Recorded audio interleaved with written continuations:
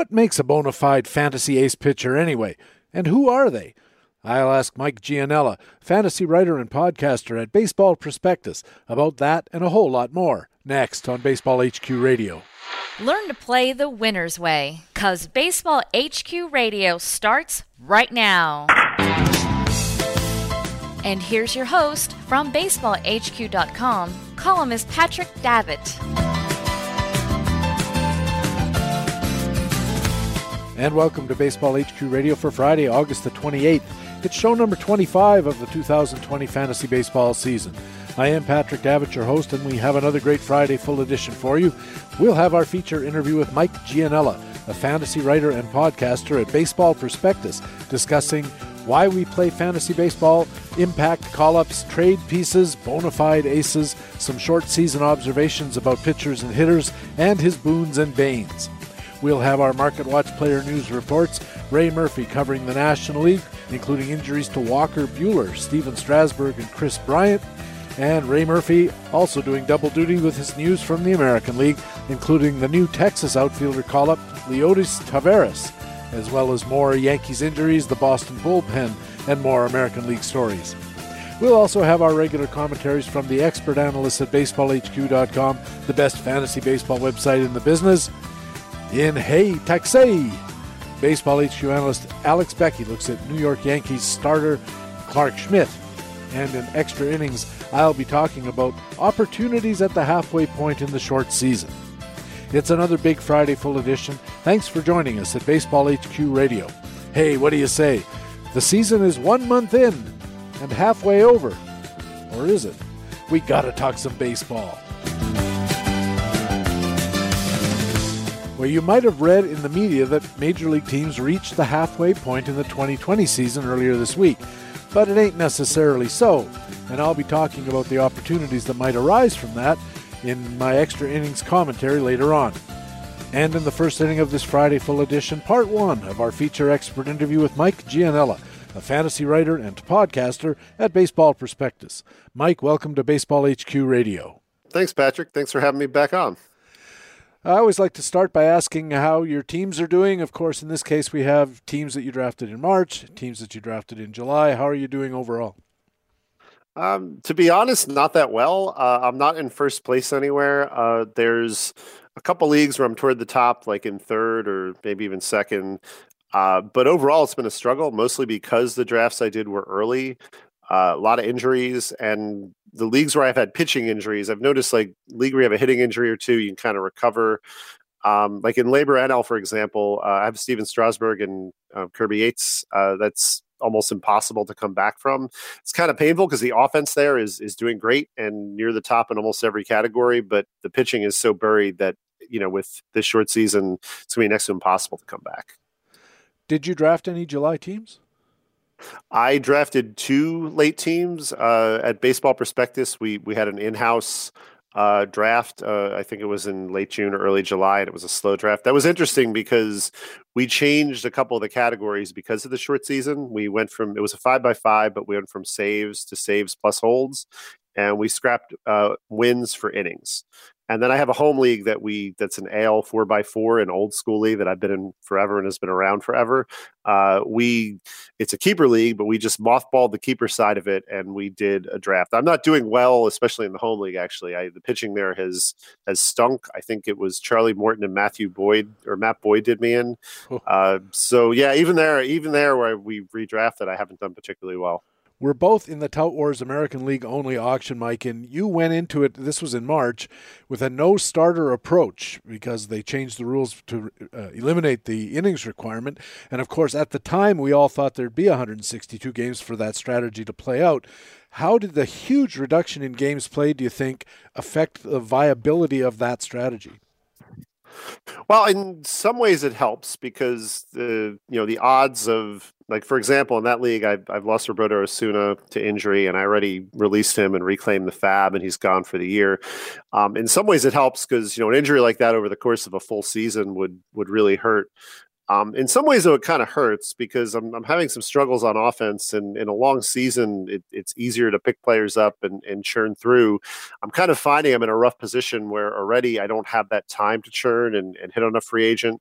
My game is usually patience. I'm usually very good at kind of looking at the season as a marathon, as people tend to drop out and lose interest. So that's kind of hurt me there and in a lot of formats.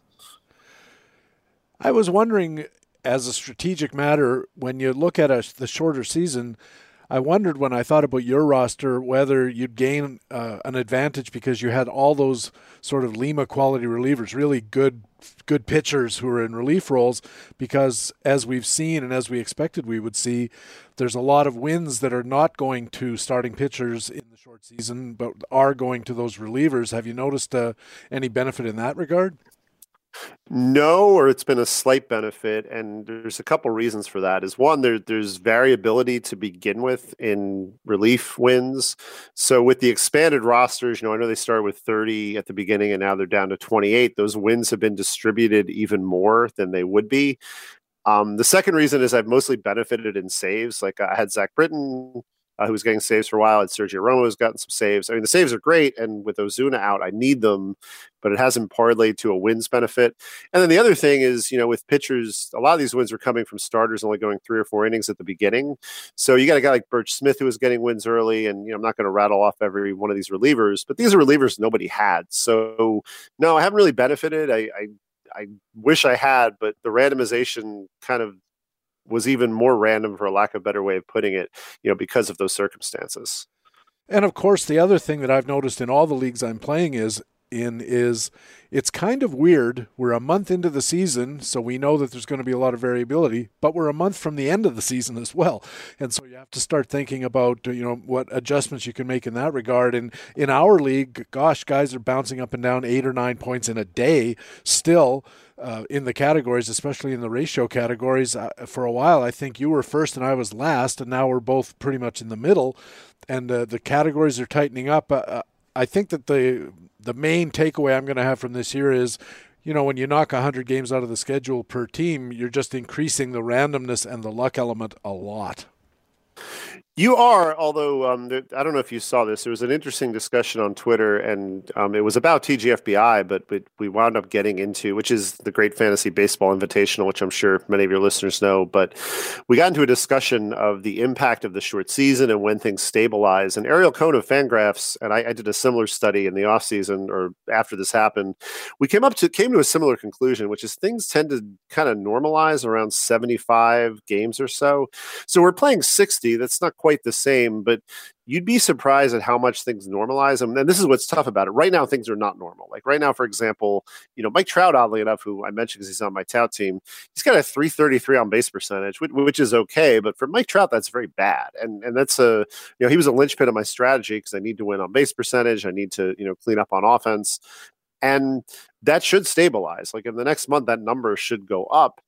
And that's true, not just for him, but for a lot of players. Like players off to fast starts should slump. But, because it's 60 games, we know this from regular seasons. Sometimes a player is a great first half. It's not just a great month. And that's where, some of these changes are going to happen. And it is going to be somewhat more unpredictable than a full season, without a doubt.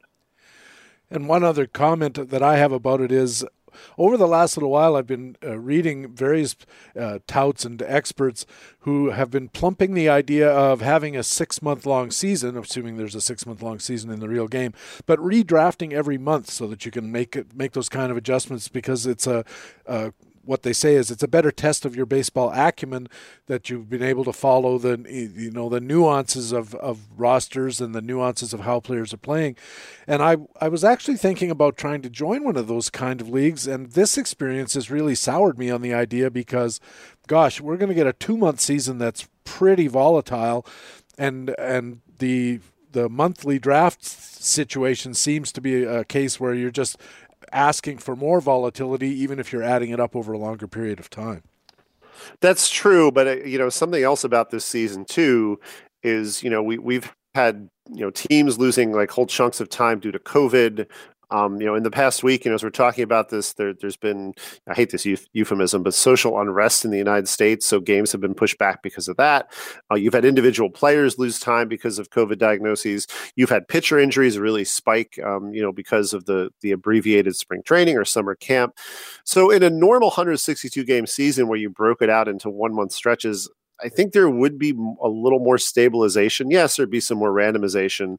I do prefer the full 162 game season. I think there's something to be said for, like I said, having that patience, determination, having that vision. A lot of people, I don't think in our expert leagues, but a lot of people in a home league, in April, mid-May, they panic and they give up or they make some wild and crazy trades. Really, that's the test of a full season. Is like, okay, well, it's May 15th and I'm in ninth place. Like, can I win? What can I do to win? How can I come back? And that's the part of this I really enjoy, which is is going to be missing this year, no matter what the outcome. You're listening to Baseball HQ Radio. Patrick Davitt with Mike Gianella from Baseball Prospectus. And Mike, on your most recent Baseball Prospectus podcast, it's called Flags Fly Forever, and I highly recommend it. You had I'm going to call it a really charming interview with the actress Ellen Adair. She's been on a lot of shows people would recognize, Homeland, Billions, The Sinner, and others. How did you get her as a guest? Where did that come from? I just asked her on Twitter. So she started following me a while back. Like she's into fantasy baseball too. She's in a few leagues, which if you listen to the podcast, you heard, but she's in a big expert dynasty league that Scott White of CBS Sports runs. And, so she follows a lot of fantasy people. I saw she had been on Sleeper in the Bust a few times. So I just sent her a direct message and said, hey, do you want to come on the podcast? And, this was true on the podcast, but even beforehand, she was delightful. Like, she was so nice about it. She said she'd be honored to come on. I mean, I felt a little, I got a little bit of a big head about that, but yeah, I mean, that's how that came about. And I think the delight and joy that she takes out of baseball was really a tonic in these days when so much of it's going wrong and guys are sick and guys are mad and guys aren't playing and all this kind of stuff. She really was a breath of fresh air, and she knows her baseball, which is the important thing. And you talked with Ellen about how she views her fantasy baseball habit, I guess we all call it that, in the context, though, of her larger fandom for baseball itself. And she had a really interesting take, and I'll let listeners find the pod and listen for themselves about that. But it made me think that my own balance between how much fantasy and the real game sort of offset each other in my own life has shifted over the years. When I started, it was probably 90% baseball and 10 fantasy because it was just a way to, enjoy baseball in a different way. And as I've got older and as I've got less connected to the game for various reasons, I think it's more like 50-50 or 60-40 in favor of fantasy. What has your experience been? It's probably tilted a lot toward fantasy over the years and maybe even higher than yours. Like it's maybe gone like 70-75% for me. And, some of it depends. So I'm a Mets fan. So some of it depends on how well they're doing. Like in 2015, for example, when they made it to the World Series, it probably shifted to 50-50. And that was a year that I was doing really well. I won a couple expert leagues, in addition to my Mets doing well. But in a year that they're doing poorly or not contending, I have to admit, like I'll probably wouldn't just turn on a random Dodgers-Padres game, at 11 o'clock at night if it wasn't for fantasy.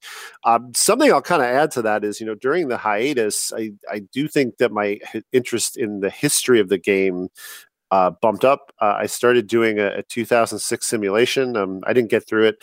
Actually, I'm looking at it right now. I'm in the middle of a 2006 Blue Jays Devil Rays game back when they were the Devil Rays.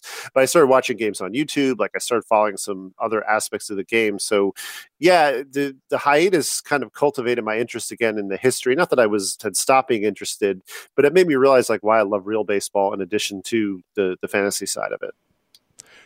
Yeah, when I started, I was a Cincinnati Reds fan, and they weren't that good, and maybe that was one of the reasons I got into fantasy, but I was in an American League only 4x4, and I deliberately chose not to be in National League or mixed, because the one time before that I had tried it, I ended up, got an Expos pitcher facing the Reds. I need him to win. I need them to win. They're in a pennant race. It just sucked because it felt like, whatever happened, it was not going to work out in my favor the way I would like. And as time has gone on, the Reds haven't been that good. I mean, this was after they last won the World Series by a year or two, I guess. And you're right. When your team isn't doing well, it's just a kind of easy to lose your focus on what they're doing and move on because you still enjoy the game. And fantasy, as Ellen said, gives her a reason to tune into a game, as you said, that you wouldn't ordinarily watch. But because you've got Fernando Tatis on your roster, you want to see what he's going to do. Yeah, there's that, and the other thing too, and I think I might have mentioned this on the podcast with Ellen. You wind up appreciating players and teams and storylines you otherwise might just have never paid attention to. And I'm not even talking about players on your teams. Like, I'm just talking about players that you might be seeing in a game you might have not watched in a million years. You're like, wow, this player's good. Jake Cronenworth is really good. Shed Long, I like watching him play. These are players I never in a million years would have had any interest in. And particularly this year with the divisions all being, segmented, where the West is only playing the West, the Central's only playing the Central. So fantasy has appreciated my, overall love of the game and individual players than I think it would have otherwise. I think I'd be a more, one team fan where I have some focus on the teams in my division and my league, but wouldn't have nearly as much knowledge and love for the game as I do because of fantasy. Yeah, for me, the player's Kyle Lewis. I have him on my tout team and on one other team, and he's fun to watch because he's productive and he's exciting, a fairly young guy. I think I got him for $3 in tout. I don't imagine he'll go for that next year if things continue. Ellen also confessed in your podcast to a very competitive nature contributing to her enjoyment of fantasy baseball. And I was interested in your reply because you said your motivation is not necessarily to win your league. What were you talking about your motivation, and how do you think you arrived at it? Well, I mean, to kind of clarify that, I do want to win. Sure. I mean, that's something I'm driven by. But I think over the years, I've gone from that being a desire and a hellbent desire and really pushing for that to really wanting to have fun, like really wanting to enjoy, the company of the people I'm in a league with. I've written about this at Baseball Prospectus, but a couple of years ago, we had one president and one past member of our league pass away. And, that really, I think kind of, we're all getting older, of course, but that really kind of made me think and realize, wow, it's the times with these people that I really appreciate. Yes, I want to win. And, I'm not saying this to be immodest. Like I think I'm pretty good at this, but I don't beat myself up nearly as much for a bad finish. And the other part of that was if I've tried really hard and, I have a year where, things start out badly, there's injuries, and I finish in third or fourth place, that's really good. In the past, I might have looked at that like, oh, I only finished fourth, big deal, who cares? There's something to be said for working toward that, especially in a league like Labor or Tout, where you're playing against a bunch of really tough people. I feel exactly the same way. When I started, I was, devoting so much psychic energy, for want of a better term, to trying to win the league that I finished second one year, and I was despondent. And as I got older, got married, had a family, started to put things more in perspective, I think that helped. And you mentioned you've won competitive experts leagues, and I've come close. I wonder if your approach, do you think, reduces the pressure we put on ourselves to do well, that it's better for you as a player to be less gung-ho and putting all that pressure on yourself to win, and maybe it helps you be a better fantasy player even if you're not actually trying quite as hard? I don't know if it helps me be a better player or not. I do know that, I had won some non-Labor Tout expert leagues before. To use this expression, it did take the monkey off my back. And I think it was in 2015 when I won both Labor Mixed and Tout Wars all in the same year. It's just a different feeling. Like it's a feeling where you're like, okay, I don't think, this from the AL, like I don't think people look down on you, Patrick, and think he doesn't know what he's doing. But there is something to be said, like when you've won, there's that relief of like, okay, well, I'll always have this. And, I could finish like in 9th or 10th place for the next 3 or 4 years, and I won't feel nearly as bad about it. Now, that being said, does it help me a little bit? I don't know. I think that my process has kind of become refined over the years and pretty well honed, where I don't make too many changes based on, whether I won or didn't win. So that's a little bit tougher to answer. Like I know in, Labor, for example, I think the last 3 years it's been like 4th, 2nd, 4th. And as that's pretty good. That's real nothing good. Yeah, that's nothing to really be upset about or beat yourself, up over. And I think that's the difference. I think in the past, I know this ties back to the previous question. Had I never won a league, I probably would look at it like, oh my gosh, like I really want to win. Like I really want to get into the winner's circle. I know that, Eric Karabell of ESPN, I'm actually friends with him. He lives pretty, close to me. But pre-COVID, we'd get together sometimes. He's finished second in Labor NL. I don't know how many times. I think it's like 7 or 8 times. And that's really impressive. But, I know from talking to him that, nobody would look down on Eric. He's one of the better players I know, but he wants to win. Like, it definitely changes, things a little bit, I think, as far as that goes. And before we leave the podcast with Ellen Adair, you guys were talking about baseball movies. She's an actress, of course. I guess it's a natural place to explore. And you asked her about her favorite movies and what she likes about movies. And then you mentioned the worst movie. I was driving my car, and as soon as you said the worst movie, the worst baseball movie ever, before she could even answer, I said The Babe. I used to be a film reviewer for a newspaper, and I recall with horror having seen John Goldman playing Babe Ruth in a terrible movie. And then she said The Babe, and then you laughed and said that would have been your choice too. Let's not talk about bad baseball movies. There's enough of them. But what's your favorite baseball movie? It's probably this answer changes over the years, but it's probably A League of Their Own.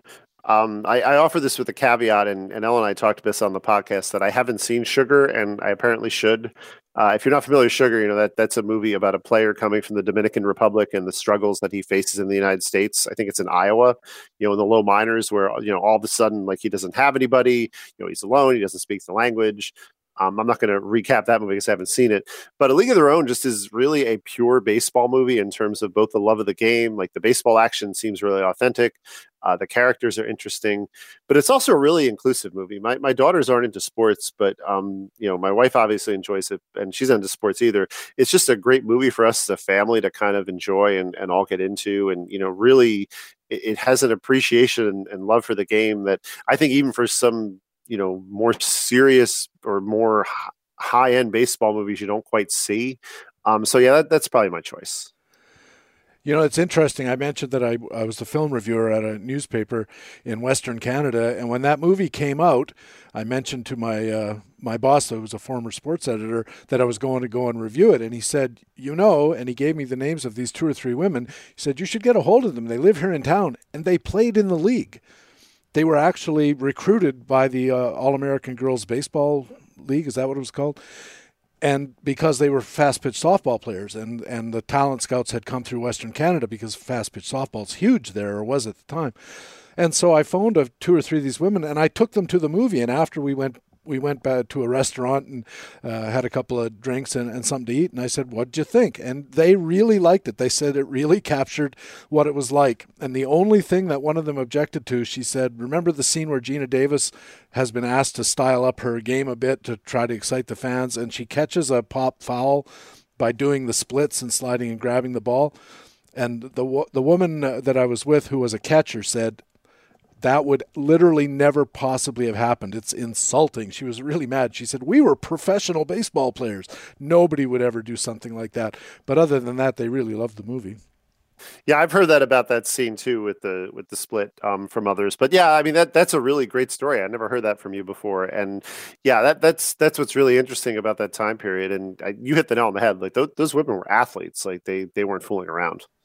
And they played in shorts. Remember when the White Sox did it that one year, and they all hated it because you slide and you get a raspberry the size of a watermelon on your thumb. Yeah, really tough. Yeah, they showed that in the movie. Like I know it was makeup, but like, it was a woman with like this giant raspberry like on her upper leg, and it looked very painful. I would have put A League of Their Own as kind of one of my top 3. I've never been able to decide, and it changes around. Usually the last one I watched on Netflix or I've got them all on DVD, and every so often I'll pull them out. I think my first place one is probably Bull Durham, and right behind that would be Field of Dreams. I know Field of Dreams is a little corny, but I think Bull Durham really got the baseball part of it right as well. Yeah, Bull Durham would be up there for me too. I that's a really good movie, and some of the stuff in that movie, like Nuke LaLoosh getting promoted immediately, and a couple of other things are really Hollywood. But in terms of how it captured minor league life, and particularly back then, you and I are both old enough to remember, like the minors had a resurgence in the '90s, and suddenly there was money put into it, and it had attention, shown on it. In the 80s, it wasn't like that. And, when that movie came out, the minor leagues was really viewed as like bottom of the barrel. And that movie captured that very well. It did. It captured the whole experience really well. And I thought it did a really good job of capturing the experience of what it's like to be just not quite good enough and how disappointing that is. Yeah, there's something to that. And, it's that idea of, Crash Davis, who And this is something about fantasy and, your question before about appreciation. One way I've grown to appreciate the game, I think as a fan, I used to be like, oh, that player's a bum. He's only got a 240 average or whatever. Now you look at, baseball, you're like, yeah, I mean, the guy, if you want to go by WAR, a guy who puts up a 20 career WAR and hangs around that long is pretty good. I mean, he's one of the best people in the world at what he does. And, with the minors, it's like that too. The guys who just miss, they're still really good at what they do. It's just baseball's an extremely tough game. I remember once I was watching a game with my wife, and one of my fantasy guys, struck out in a bases loaded type situation. And I was kind of venting my anger in his general direction. And my wife says, he's still way better at his job than you are at yours. That's really apt. I mean, most of them are better at what, many of us do, unless you're a high-end surgeon or, an astronaut or something like that. You're listening to Baseball HQ Radio. Patrick Davitt with Mike Gianella from Baseball Prospectus. And Mike, one of your regular features at Prospectus is the call-up, where you look at some recent minor league call-ups who could be impact players. You had a column recently about Ian Anderson. I think that was the name of the flute player from Jethro Tull. But we're talking about a young Atlanta starting pitching prospect. I don't know if he actually got his start because they may have had a cancellation against the Yankees, but you and your co-author Chris Willis looked at Ian Anderson. What'd you think? Well, so, it's funny when we put those pieces together, it's before the game starts. So there's always some risk. And by the way, Anderson did pitch and he pitched extremely well. I think he gave up a home run, but otherwise was stellar. So, my conclusion about Anderson was, great stuff, high strikeout potential. The scouting concern on him has always been, high pitch counts. Even though he's got the good stuff, he tends to nibble instead of, attacking hitters. That did not look to be a problem against the Yankees. It looked like he was attacking hitters and attacking the zone, and they had a really hard time against him. I think, and I'm struggling to pull the box score, I think it was Luke Voigt who has been hitting home runs against everybody who hit the home run. And otherwise, Anderson was almost untouchable. So, yeah, I really like Anderson, and, as often happens, I think I like him even more than I did in the piece when – I think I said he's a good matchup play, but patient major league lineups could be a challenge. The more I look at him, the more I think that he probably should be in play everywhere except in like a really shallow mixed league. And you kind of roll the dice on him. And that's part of the short season too, and see what you get for like 4 or 5 starts. The other piece too, Atlanta really has a need right now. It's not like they have the luxury. I know Cleveland with Tristan McKenzie, if McKenzie struggles or if they're even like, you know what, we don't want to, push McKenzie too hard, they could just push him back. I think Atlanta needs Ian Anderson, so he's going to pitch. Another call-up you covered, and this was a week or so ago with co-author Jeffrey Paternoster, is Baltimore first base prospect Ryan Mountcastle. I had this guy in tout a year or so ago, and it was because I thought, how long can they stick with Chris Davis? And it turned out longer than I thought. But this was last week, as I mentioned. He's going to be gone in most American League onlys, I'm pretty sure. But is he worth grabbing if he's available in mixed formats? He's probably worth it in a deep mixed. In a standard or shallow mixed, he's kind of iffy just because there's so many. I know corners thinner than it used to be, but there's just so many corners with power. I like Mountcastle better as a pure hitter as opposed to an over the fence power hitter. That doesn't mean he's not going to hit home runs. He'll hit some home runs. But I see him more as a deep mix player. One thing I pointed out about Mountcastle in the piece, though, so Tout's an OBP league where he might actually hurt you a little bit. But Mountcastle, it's weird. He's actually been walking, in admittedly a really small sample size as he's been up. And I'm kind of intrigued to watch that because, if he does continue to walk and, isn't, swinging as freely as much as he was. I mean, I know it's 5 games. It's a really weird line, like no homers, 2 runs, an RBI, but a 375 average and a 20% walk rate. Again, it's a tiny sample, but it's something just to watch. Pretty useful in an on-base league if he keeps it up. Did you get him in tout? No, I did not get him in tout. I think I don't remember the reserve order, but I think by the time that he came back to me, he was gone. Oh, he went in the reserve rounds? I'm pretty sure he did. I'd have to go back and look, but I'm pretty sure he was taken in the reserve round just because, I took Andrew Vaughn, who was further away on the White Sox, and so it makes me think Mountcastle was taken. Mike, you also write a column called Fantasy Freestyle at Baseball Prospectus, and I think it was last week on Friday you had an article called 5 Easy Trading Pieces. And for listeners who might not get the reference, more movies, 5 Easy Pieces was a really terrific Bob Rafelson film from the early 70s with Jack Nicholson. What was the theme of the article? I was just basically looking at the 5 worst teams, and I went by at the time their Pacoda odds of making the playoffs, and seeing what pieces they potentially had to trade to contenders. And of course, since the pieces come out, some of the players I've mentioned have moved. Taijuan Walker has been traded to the Blue Jays. Jared Dyson, hot off the presses, was traded this morning to the White Sox. And of course, the big one so far, Brandon Workman was traded to the Phillies.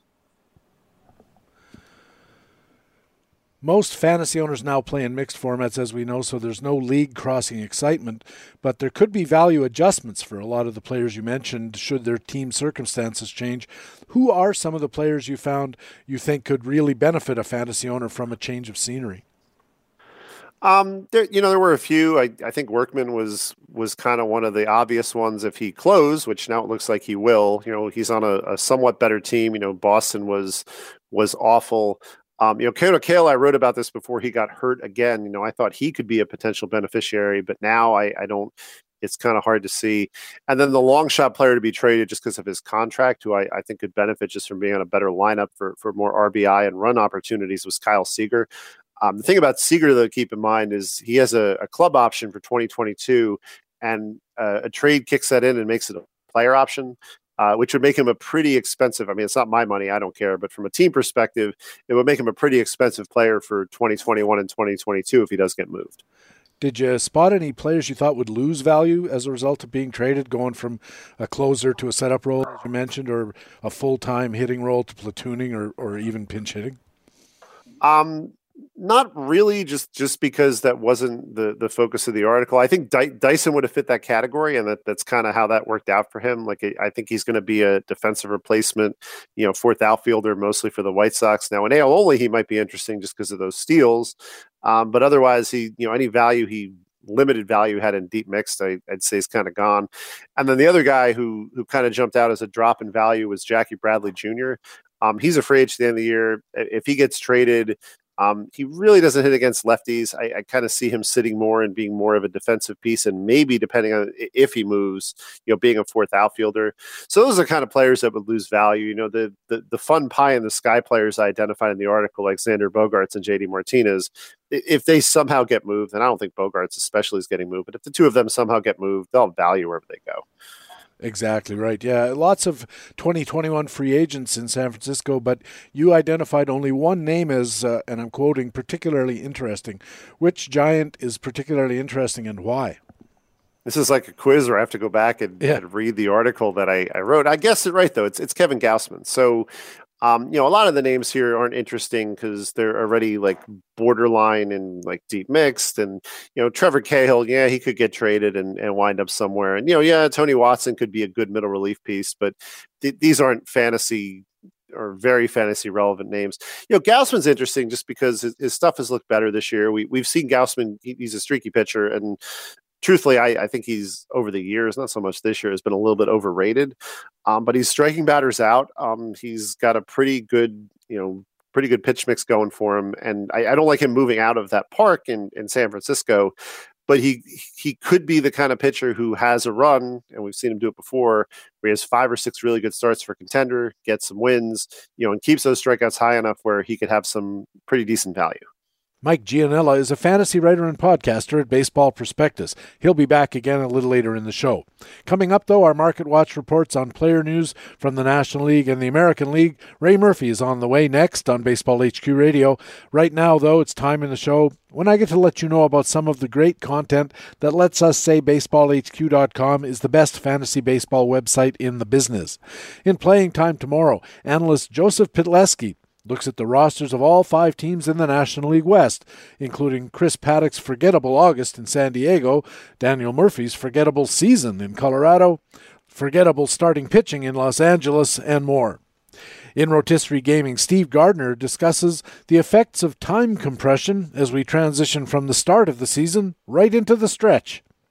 And in Facts and Flukes, analyst Brian Rudd validates performances by 5 National Leaguers, including disappointing seasons from Anthony Rizzo and Eugenio Suarez. And one of them is a Mike Gianella Boone, so stay tuned for that. Those are just 3 articles among dozens, a small sampling of all the great content you'll find at baseballhq.com all the time. There's player performance validation in those Facts and Flukes columns, news updates in Playing Time Today, roster forecasting in Playing Time Tomorrow. We have buyer's guides for hitters, starters, and relievers. A fantasy market analysis comes up in the Market Pulse, injury analysis in Matthew Cederholm's column The Big Hurt, and, of course, groundbreaking fantasy baseball research. As well, there are tools like the player projections updated every day, daily dashboards, pitcher matchup planners, and leading indicators for hitters and pitchers. Add it all up, expert content plus tools you can use to improve your teams and win your leagues, and it's all why we call our site the best fantasy baseball website in the business. Baseball HQ Radio.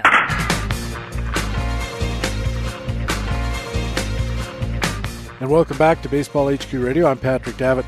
Time now for our Market Watch player news reports.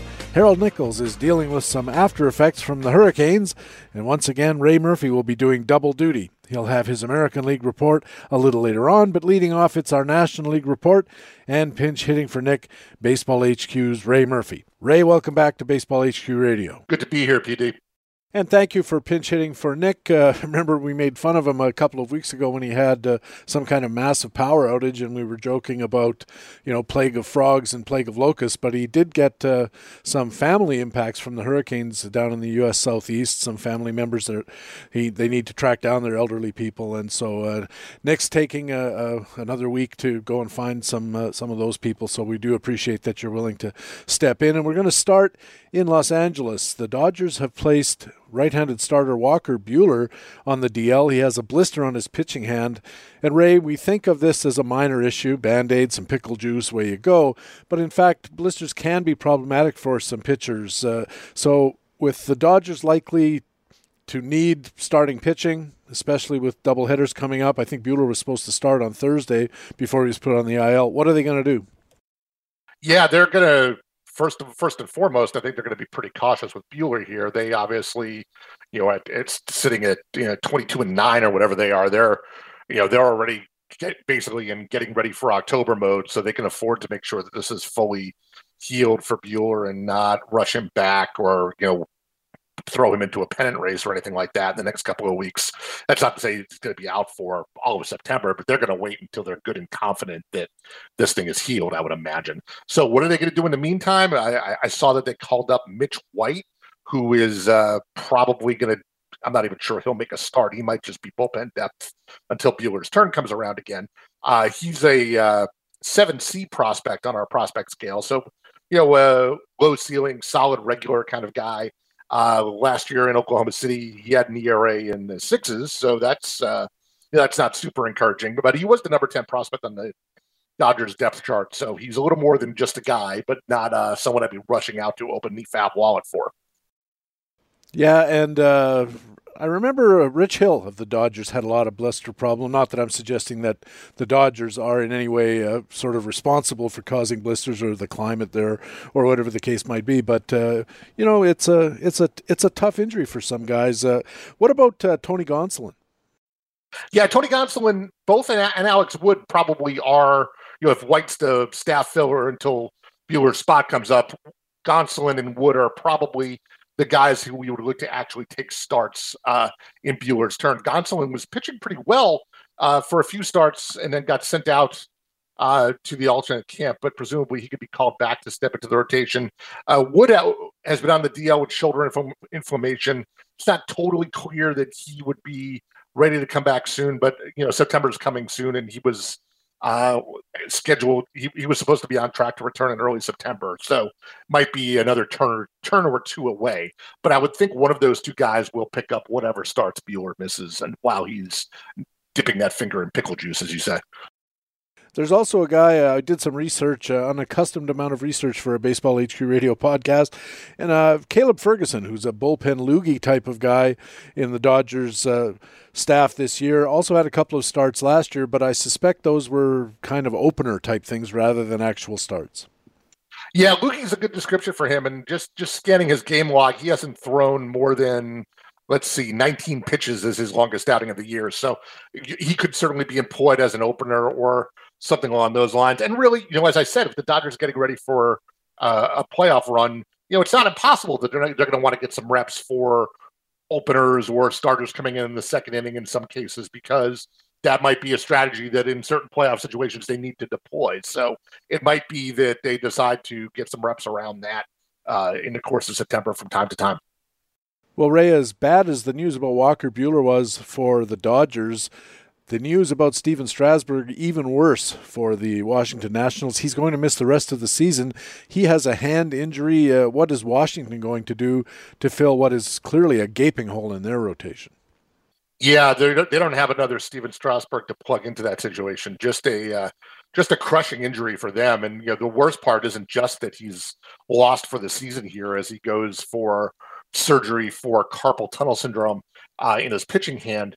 They're saying the goal is to have Strasburg ready for opening day 2021, which is something a little less than the full-throated, he'll be back good as new that you'd like to hear. So obviously storm clouds, not just in the short term, but the medium and long term for Strasburg. And as you say, the Nationals have to figure out something to do with the rotation in the meantime. Meanwhile, somebody's got to take Steven Strasburg's roster spot, Ray. Yeah, and the options here are not exciting. Even at the back end of the rotation and for fill-in starts for Strasburg to date, Eric Fedde and Austin Voth have been taking those turns and getting knocked around with some regularity. So maybe the guy to look at is going to end up being Will Crowe, who has taken Strasburg's roster spot and may slide into the rotation just because Voth and Fedde have done nothing to really acquit themselves well. Crowe got knocked around a little bit in his first outing, a 3 1/3 inning, 4-run performance against the Marlins the other day. But given that we've seen even more of Fedde and Voth and are unexcited by them, and might be that Crowe gets another couple of starts to see if he can separate himself from this inauspicious pack. Crowe's Washington's number 4 prospect coming into this year, according to Baseball HQ, a second-round pick in 2017. So any fantasy value there? Yeah, potentially. Like you say, he rates a 7B on our prospect scale, which is, average regular, but pretty good chance to reach that level. That's, of course, the rub there is that doesn't mean he's going to meet it right away. But he's a big guy, 6'2", 230 pounds, 25 years old. So he's been around the minors a couple of times. His fastball sits around 93, and Matt St. Germain in his call-up report for us noted that 93 is a pretty straight offering, but he's also been working in a sinker and a changeup, and some of those, his offerings, his secondary offerings are still a work in progress. But as he, mixes between the sinker, the slider, the changeup, et cetera, if he settles on a couple of offerings and repeats them, then there's a possibility he could take a step forward here. In Chicago, Ray, the Cubs put third baseman Chris Bryant on the 10-day injured list. He's got a sprained finger, a lot of finger and hand injuries on this Baseball HQ report, and a left wrist injury to boot. Tom Kephart covers this for Baseball HQ Playing Time today. This is a blow to Bryant's owners, although they've been suffering with Bryant all year. Who gets his playing time? Yeah, it looks like the short-term winner here is David Bote, and it may be more than short-term because it sounds like the Bryant injury might be more than a 10-day variety. So Bodie's been filling in at third base already, and he'll continue to be the everyday guy there. He's been uninspiring this year. He's hitting .214 with 4 home runs. Last year was a little better. In about a half a season's work, he hit .257 with 11 homers, a .785 OPS. He's fairly patient at the plate, draws walks at a 9, 10, 11% rate, which is pretty decent. But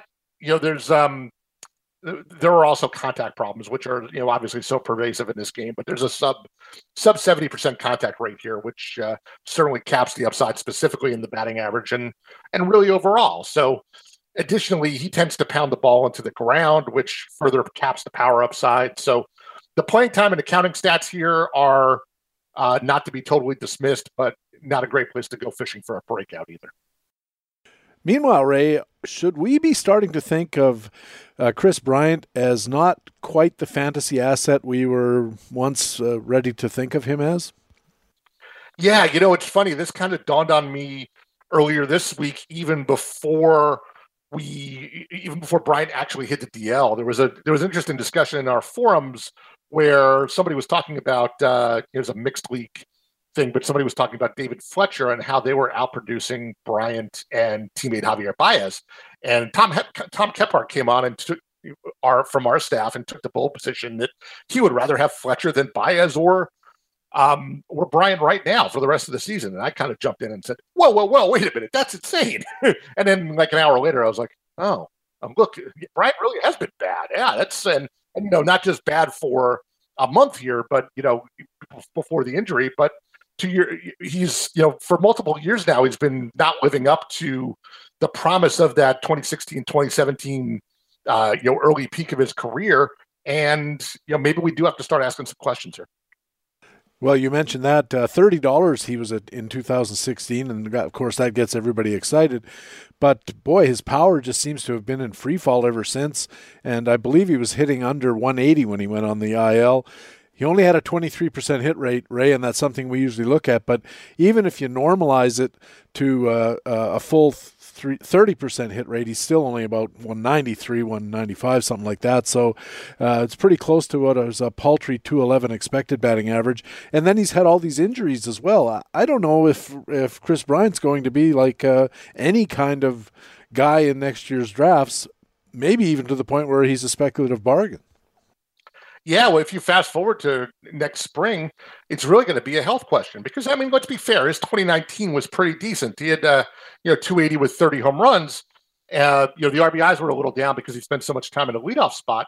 But you're going to get to the point where, in March of 2021, you're looking back at his track record in 2018, 2019, 2020, and only one of those three seasons is really even respectable. So yeah, how do you? And sure, there are health issues related to that. 2018, there was a shoulder problem that cost him a chunk of the season, and obviously it's the finger in the wrist this year. But as he approaches age 30, chronically injured players don't suddenly get healthy, right? Ask Giancarlo Stanton for sure. Staying in Chicago, the Cubs are forming up a pretty interesting-looking traffic jam in their rotation. They've got Tyler Chatwood coming back. Jose Quintana is ready to come back from the injured list. Ray, let's start with Jose Quintana. He had a thumb problem. He should be back shortly. What do you think his role is going to be in the Chicago Cubs pitching staff? It's an interesting example of the pressures of the short season and how sort of all the rules are out the window. Quintana came back and got 3 innings of work in the other day, I believe, out of the bullpen. And Dave Ross was asked, what his role is going to be if he's going to be inserted back into the rotation, and he equivocated and said it was uncertain at this point. And normally, a pitcher of Quintana's pedigree, he's not an ace or anything, but he's an established major league starter. There would be no question that he'd go right back into the rotation when he was healthy. But this is we're at the point where everyone's in a sprint and everyone's rushing over the next month to try to get in playoff position. And I think what Ross is implicitly saying there is this is going to be a meritocracy. We're going to go start, turn through the rotation, turning the rotation. And if you're pitching well, you're going to pitch. And if you're not, you're not. Yeah, that sounds like it. And that was against Detroit, that terrible outing, by the way, which is, which makes it kind of even worse. You don't get too many chances to redeem yourself from that. What about Tyler Chatwood? Yeah, Chatwood was, he was on fire to start the year, and small sample size, but the whole season's a small sample size. I was one of the yahoos who threw a ridiculous amount of fab at him after, 2 or 3 starts when he looked like he had magically solved his control problems, and this was not your father's Tyler Chatwood sort of thing. And then he went on the DL. He got scratched from a couple of starts with back stiffness that eventually went from day to day to a DL, and he missed a couple of weeks. Then he came back again against the Tigers, and he walked 5 guys in an inning and a third. And what can you say to that other than, oh, right, that's Tyler Chatwood? That's right, yeah. I was just thinking Quintana has a terrible outing against Detroit, and then Chatwood, if anything, is even, well, not even if anything, he was definitely worse. So how do we play all this, Ray, do you think? Yeah, it's, I take this with grains of salt because one of the things you wonder about is we're criticizing both these guys for their first start off the DL, but given the situation in alternate camp and there's no minor leagues, there was no opportunity for these guys to go on quote unquote proper rehab assignments. So I can't rule out the idea that even though they got smacked around by the Tigers and in Chatwood's case couldn't find home plate at all, that there was rust and mechanical issues there. And if Ross is patient enough to give them another start or two, that they'll snap back to form. I would certainly sit them until I see something from them, but that might happen fairly quickly. We should say that Tom Kephart pointed out that Quintana's underlying indicators, first pitch strike, swinging strike rates, his fastball velocity, have all been slipping in recent seasons. So at best, he's a risky kind of speculation, is he not? Yeah, in terms of upside, there's a possibility that Chatwood's beginning of this season was in fact reflective of something, and he recaptures that. But Quintana's trajectory has been a slow decline pretty much ever since he went from the White Sox to the Cubs a couple of years ago. Looking at his history now, he had 5 straight seasons of sub-4 ERAs from 2012 through 2016. And since then, it's been 415, 403, 468 last year in 2019.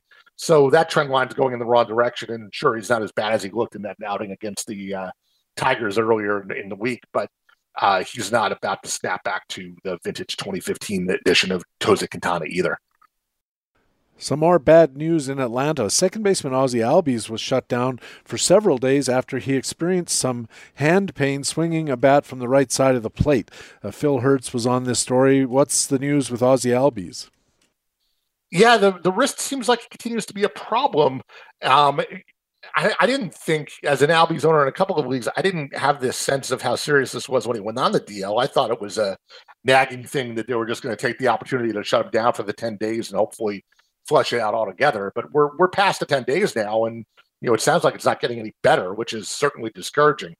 We've cut his playing time now by 20% and continue to project that guys we've talked about before, Johan Camargo, Charlie Culberson, and Danny Hechavarria are going to sort of tag team second and in some cases third base here. So, hoping for good news for Albies here, but it does not seem like any is on the immediate horizon.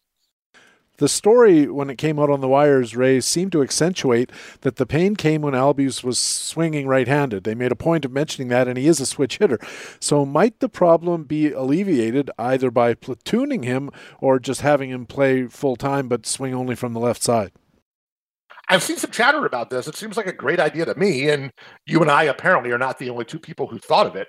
But Brian Snitker has in fact been asked and has said that they're not considering that yet. But again, in a sprint season, especially since his playable side seems to be the left side, which is the good side of the platoons, that rather than playing Culberson, Hechavarria, and Camargo every day, you would think having Albies out there 70% of the time and using one of those guys the other 30% would be an upgrade. So I don't know if they're just still hoping that another week is all it takes, and maybe if they finally give up and decide that this is not going away in this season and what's the best mitigation they can do, maybe they're just not ready to cross that bridge yet. But I would imagine the question's going to keep getting asked of Snitker until the answer changes. Especially if Albies continues to have trouble getting on the field because of the pain from the swinging from the right side, as we said. In St. Louis, the Cardinals finally activated shortstop Paul DeJong. I have him on a couple of rosters. I've been waiting for this for a while. He had COVID, as a matter of fact, and he's finally back and on the field. I assume he slots right back into the lineup. Yeah, that's what Phil Hertz, who handles our Cardinals playing time, expects. Although, again, sprint season pressures, you have to be a little concerned about what happens if he does not hit the ground running. Tommy Edman was filling in at shortstop, and he goes back to the utility role now, probably stealing at bats from the likes of Max Schrock and Brad Miller. But Miller in particular seemed to. I saw a couple of days where he was hitting the ball. He's hit 333 with a couple of home runs in 39 at bats. So if they decide that DeJong needs a little more time or continues to struggle with the bat, then he might get pressed by some of these guys. Yeah, that's what I thought as well. I think that the Cardinals think their best lineup is DeJong and Edman, and getting some of these other guys off the field. Brad Miller has made a case for himself, but in the full analysis of his career, you have to kind of wonder if that's something that's just a kind of a flash in the pan this year. In Arizona, the Diamondbacks put right-hander Merrill Kelly on the 10-day injured list. Nerve impingement in his right shoulder, they say, and the D-backs also recalled a right-hander Riley Smith. Phil Hertz covering this for Playing Time today as well. You know, Merrill Kelly was having a really good year. Who's going to get those innings? Yeah, this was just a gut punch for me. I own a ton of Merrill Kelly. I was picking him up in drafts all through the spring and then through the July draft period. And as you say, he was pitching well. I was really enjoying it. He had a 2.59 ERA, a sub-1 WHIP. He was only striking out 8.5 per 9, but he wasn't walking anybody. Under 1.5. So his command was up, pushing 6 strikeouts per walk, which is certainly elite. I would have very much have enjoyed another month of that kind of production. I'm sure the Diamondbacks would have too. I gather that the shoulder has been sore for some time, and they've decided to just shut him down. And again, hope that they can get him ready for 2021. But that's a blow to the Diamondbacks, and more importantly to me personally.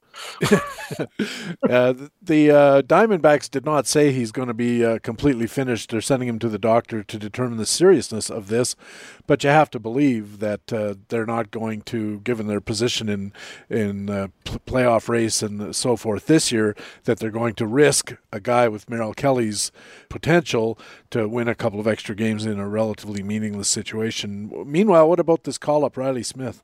Yeah, so he's been exclusively a starter in the minors, but it's not 100% clear whether he will get to start for the Diamondbacks.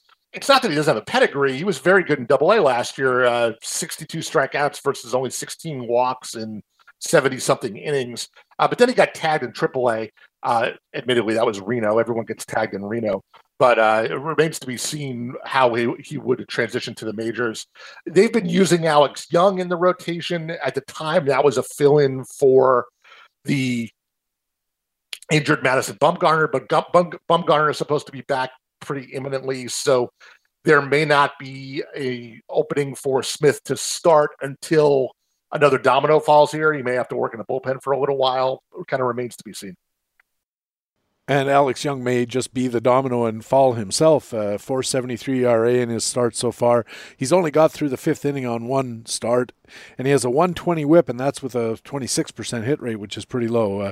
Ray, thanks again for helping out by filling in for Harold Nichols. Let's move on now to your regular beat in the American League, starting in Texas. The Rangers made some moves. The most significant, I think, from a fantasy perspective, is they recalled the outfielder Leody Taveras from their alternate training site. They sent Rob Refsnyder down. Taveras' call-up is news.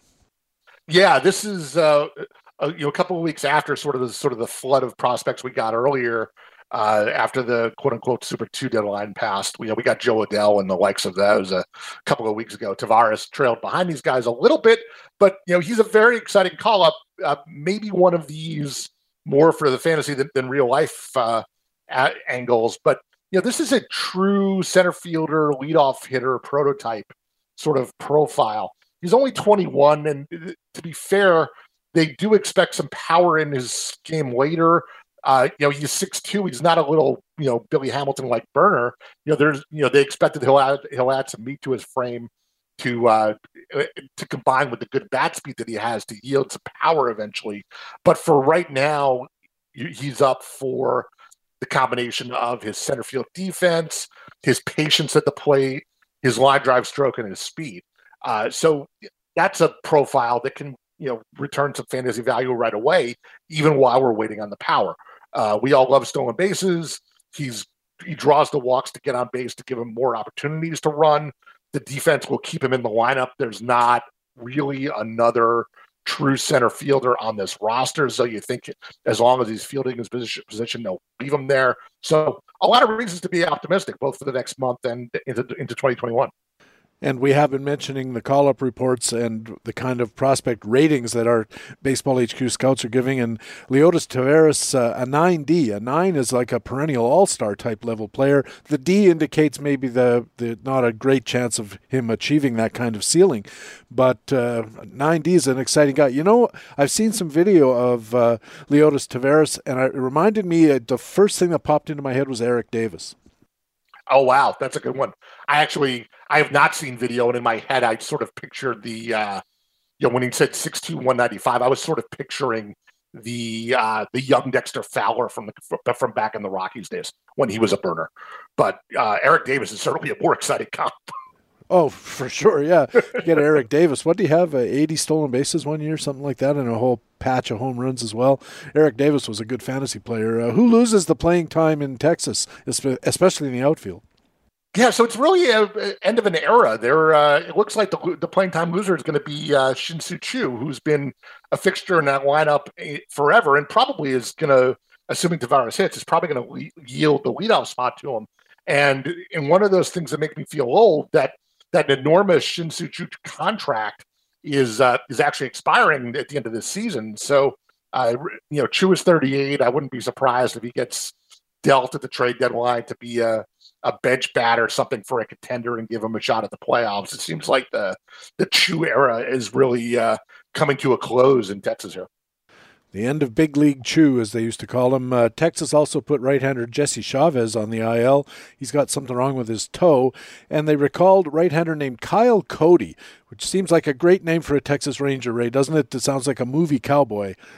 Yeah, it really does. It's like, like Buck Rogers Spaceman and Kyle Cody Cowboy. Yeah. You're on brand. When you name them that's good. That's what they need to do, What about Kyle Cody?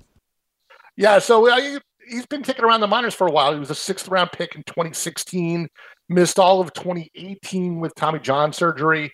But he throws gas. It's a 97-mile-an-hour fastball here.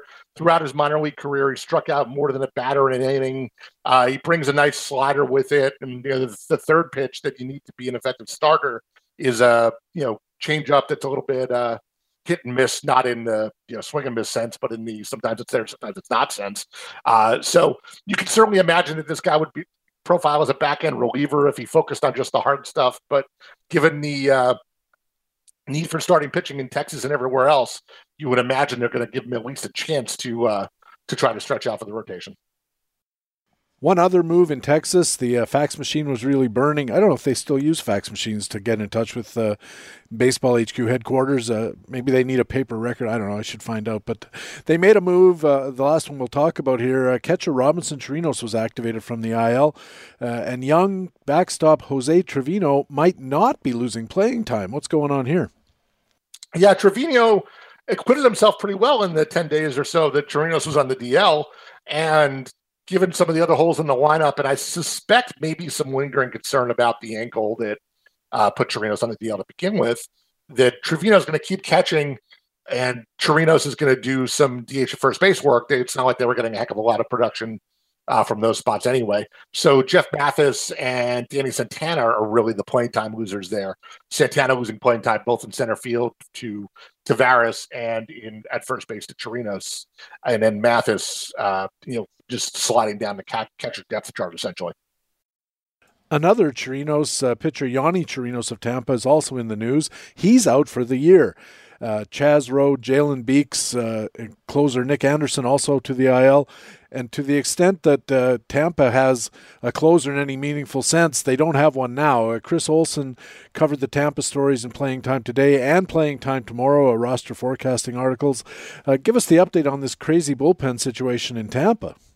I really enjoyed the way Chris summarized this bullpen in the Playing Time tomorrow piece, where he went with the Oprah Winfrey meme of you get a save and you get a save and you get a save. I think when I saw that someone else picked one up the other night in that Tampa bullpen, it was John Curtis, I believe, that they're now at 9 different pitchers who have recorded a save this year, and that's just in 5 weeks. I think Anderson had 3, which made him the quote unquote closer. But now that he's out, they've still got like 5 or 6 guys on the roster, each of whom have 1 save. And the guy who might be the closer is Diego Castillo, who has 0. Yeah, well, that's a situation. But, for years, Ray, when we talked about this stuff here on Baseball HQ Radio and in our columns at baseballhq.com and at First Pitch Arizona, at Tout, a lot of people who do what we do were always saying they need to manage their bullpens by matching up, doing proper matchups, picking the guys who are right for the situation rather than the inning, all this kind of stuff. And Tampa is taking us up on that, it seems to me. And, of course, their hand is being forced to a certain extent in this instance. But they were doing this kind of stuff for the last couple of years. And it's kind of bad for fantasy owners because we don't know where the saves are going to go, but it seems smart. Yeah, we might find it frustrating or mockable even from the fantasy perspective, but there's no question that they're using their resources optimally. And I think we've talked a couple of times before, not only are they playing matchups, but it seems to me, looking at the game logs, that they very much have a preference for using guys based on days of rest and trying to avoid back-to-back outings wherever they can, and letting guys pitch a full inning every other day. And if it's not a day when you're supposed to pitch, you're not going to pitch unless it's the 14th inning. And we're just going to, keep people on, scheduled workloads and, not have to worry about burning guys out. That's not working in the sense that, as you highlighted at the beginning of this section, it's not keeping people off the DL because they're still suffering plenty of attrition in the bullpen. But it does seem like that there's a pattern of how they're managing it. And from the fantasy point of view, I can't really convey a shrug emoji on a podcast, but that's kind of the answer here, isn't it?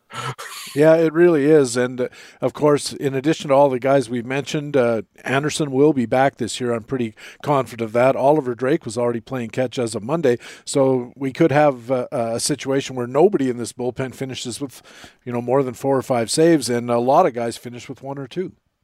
Yeah, it could absolutely be that way.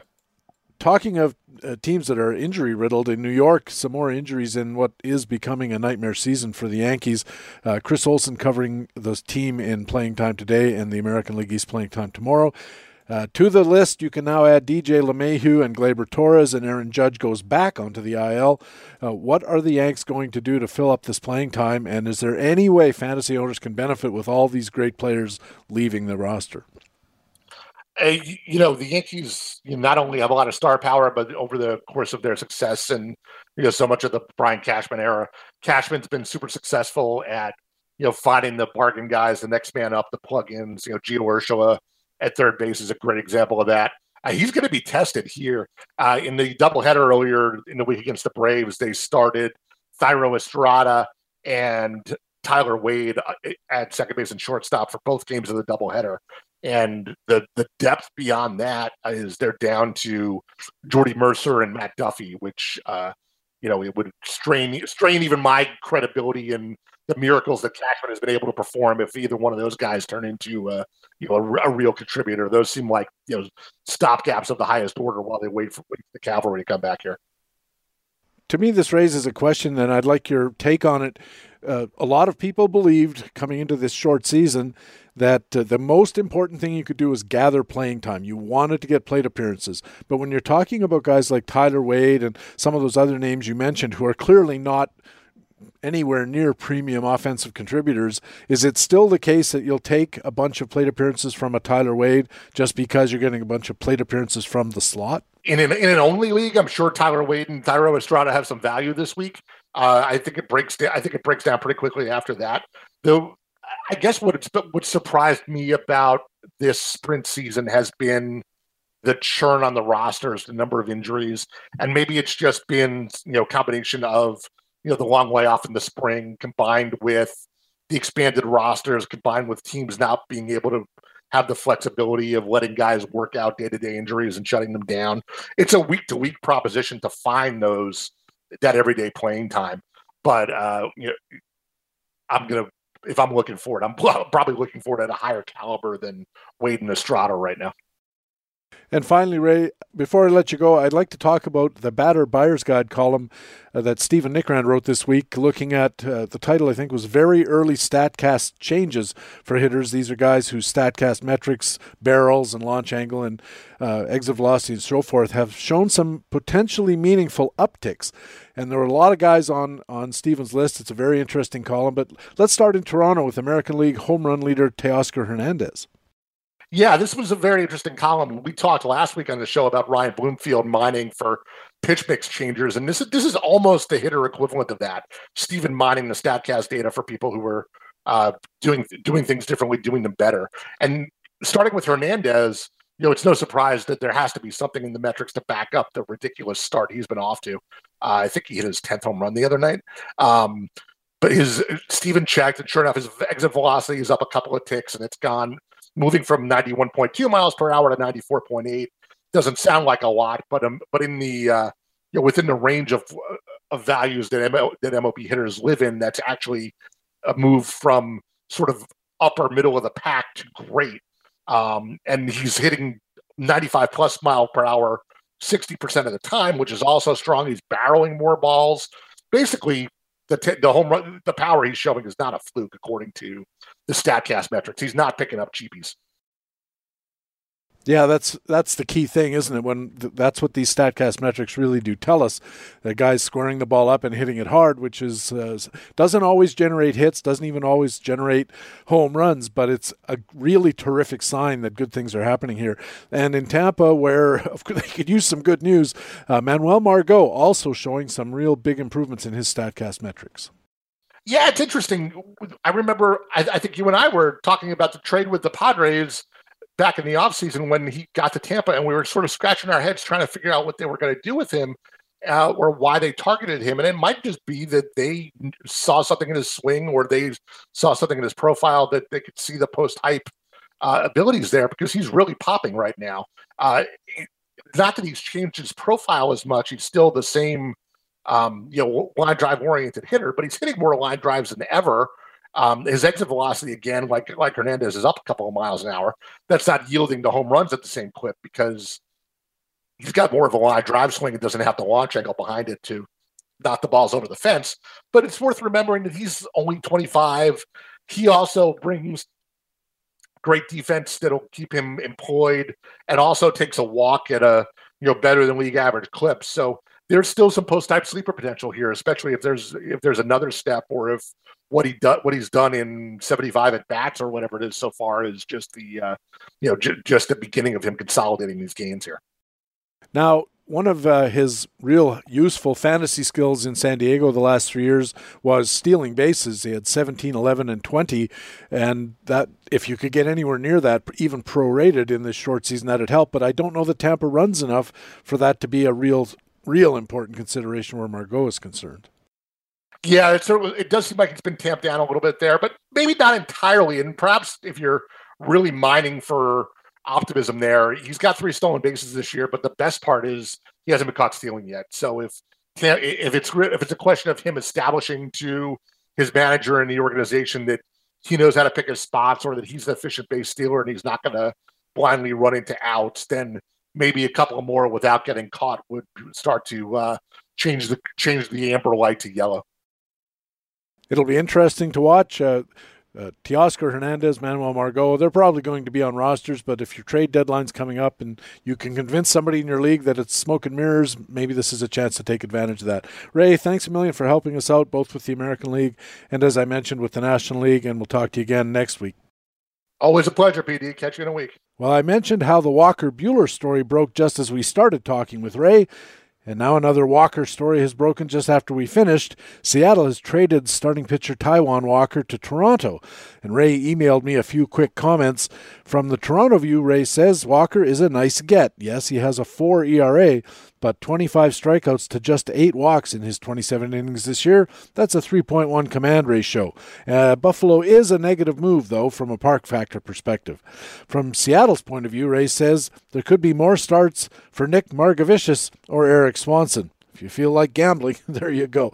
Ray Murphy is a Baseball HQ columnist and co-general manager, and he's our man on the American League beat here at Baseball HQ Radio. When we return, part 2 of our feature expert interview with Mike Gianella, fantasy writer and podcaster at Baseball Prospectus. Mike Gianella coming back next on Baseball HQ Radio. The 1-1 swing and a drive to deep left field. It's got a chance. Upton going back. It's going to go. Home run, Bartolo Colon. Repeating. Home run, Bartolo Colon. 7-line army in right field might tear this ballpark down.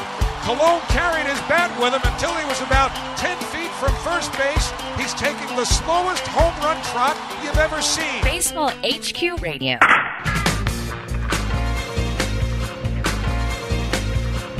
Hey, welcome back to Baseball HQ Radio. Patrick Davitt, and I'm with Mike Gianella, who writes and podcasts for Baseball Prospectus. And Mike, on Tuesday night of last week, Lucas Giolito threw a one-walk no-hitter, by the way, on my tout team, and immediately the baseball and fantasy baseball media erupted, arguing whether Giolito is now a bona fide fantasy ace.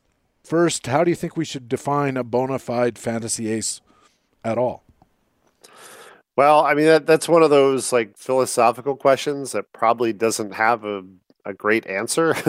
One of the biggest things to me to define that is volume. And, where it's a little bit tough with Giolito is, coming into this year, he hasn't thrown more than, 176, 177 innings in a single season. I'd probably like to see that from him once, and we obviously won't see that this year. The other thing that really is important is a high strikeout total in this day and age. Like you can be like Kyle Hendricks, for example. Kyle Hendricks is a heck of a pitcher.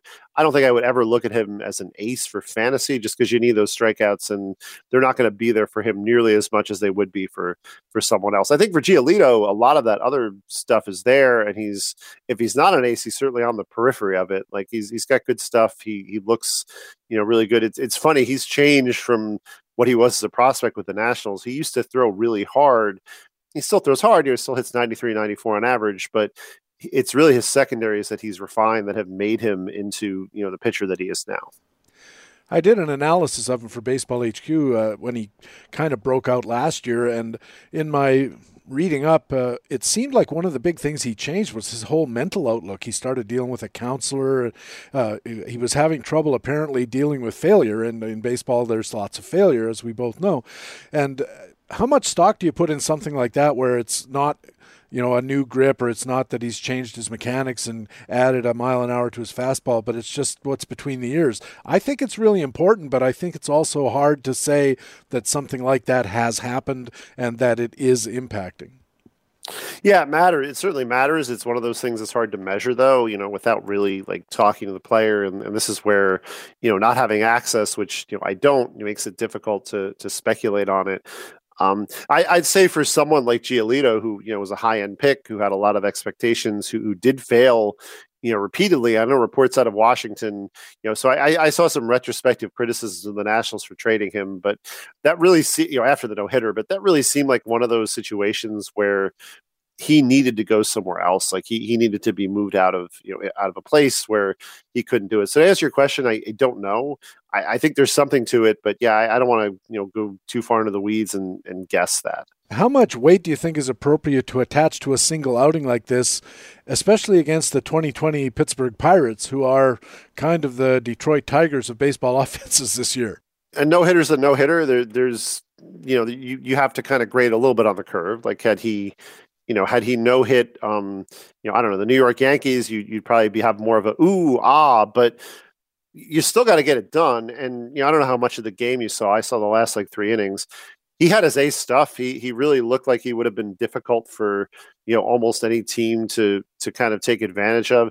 One thing I did notice where, which had an impact is, he was throwing some pitches that weren't way out of the zone, but also weren't that close, and the Pirates were kind of flailing at them. Now, granted, there was a lot of movement on those pitches. I think that a more experienced team or lineup might have been like, yeah, you know what? Like, let's see if we can chase him out of the game or tire him out further. It is a little tough because, coming into that game, I know some of it was a really bad first outing. He had a 4.88 ERA, and, I know ERA isn't everything, but that's kind of where the short season makes this tough too. Like he really jumps up, based off an outing against a weak opponent. So yeah, I think balancing those two things, a no-hitter is great. It certainly matters. He looked great. But yeah, you have to discount it from a fantasy perspective, just a little bit. Before the season, Mike, there was a bit of expert disagreement about Shane Bieber, whether he's actually a bona fide ace or second-tier type guy, or even not at all as good as people think. But he leads all of baseball in strikeouts per nine, in BWAR, second in ERA, third in WHIP. He's doing a really well, having a fantastic season. But again, he seems to be reaping the benefits of this unbalanced schedule. He's had starts so far against Pittsburgh, they're 30th in OPS, Cincinnati 23rd, Kansas City 22nd, Detroit 20th, also 2 against Minnesota, who everybody thinks has a really good offense, but it's actually slightly below league average. The only decent offense he's faced is the White Sox. What do you think of Shane Bieber as an ace pitcher, given the fact that he seems to be, battling some borderline clubs? Yeah, I still believe in him. It's really tough to get too down on Bieber because, that many strikeouts and 75 strikeouts in 46 and 2/3 inning is really good no matter who you're facing. And the control is a big piece with him too, and that's still there. That being said, this year is tough. Before the season started, we were asked at Baseball Prospectus to make like some wild predictions. And my prediction, I didn't pick Bieber. I picked Mike Clevenger, and this, of course, was pre-COVID or when he was sent to the alternate site. I predicted Mike Clevenger would break the ERA record for a single season. And, now Bieber's the guy who looks like he could do it. But the point I made about Clevenger is a lot of that would be the schedule. The other thing about Bieber, he's got a strand rate of 96%. I don't think that's going to keep up. And, his home run per fly ball rate is pretty high too. So there's some room for regression here. I mean, it's kind of overstating the obvious for a pitcher with a 1.35 ERA.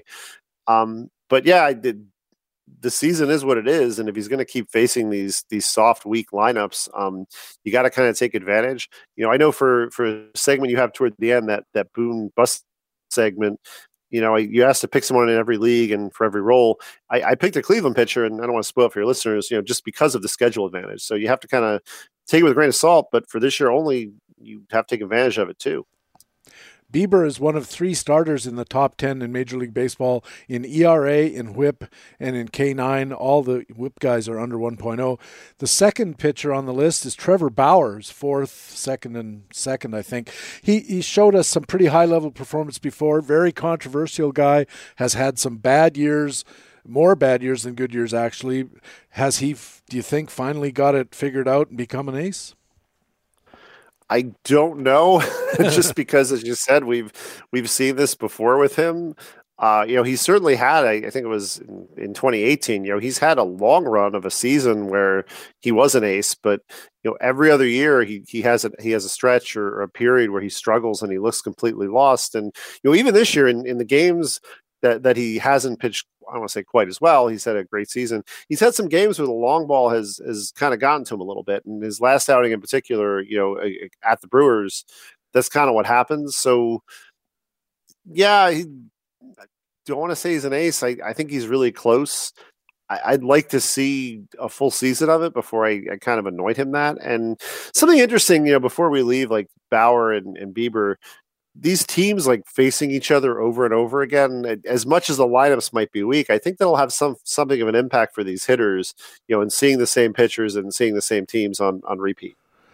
Especially since they often play each other fairly close in time. So you might actually see the same starting pitcher within, 2 series back to back.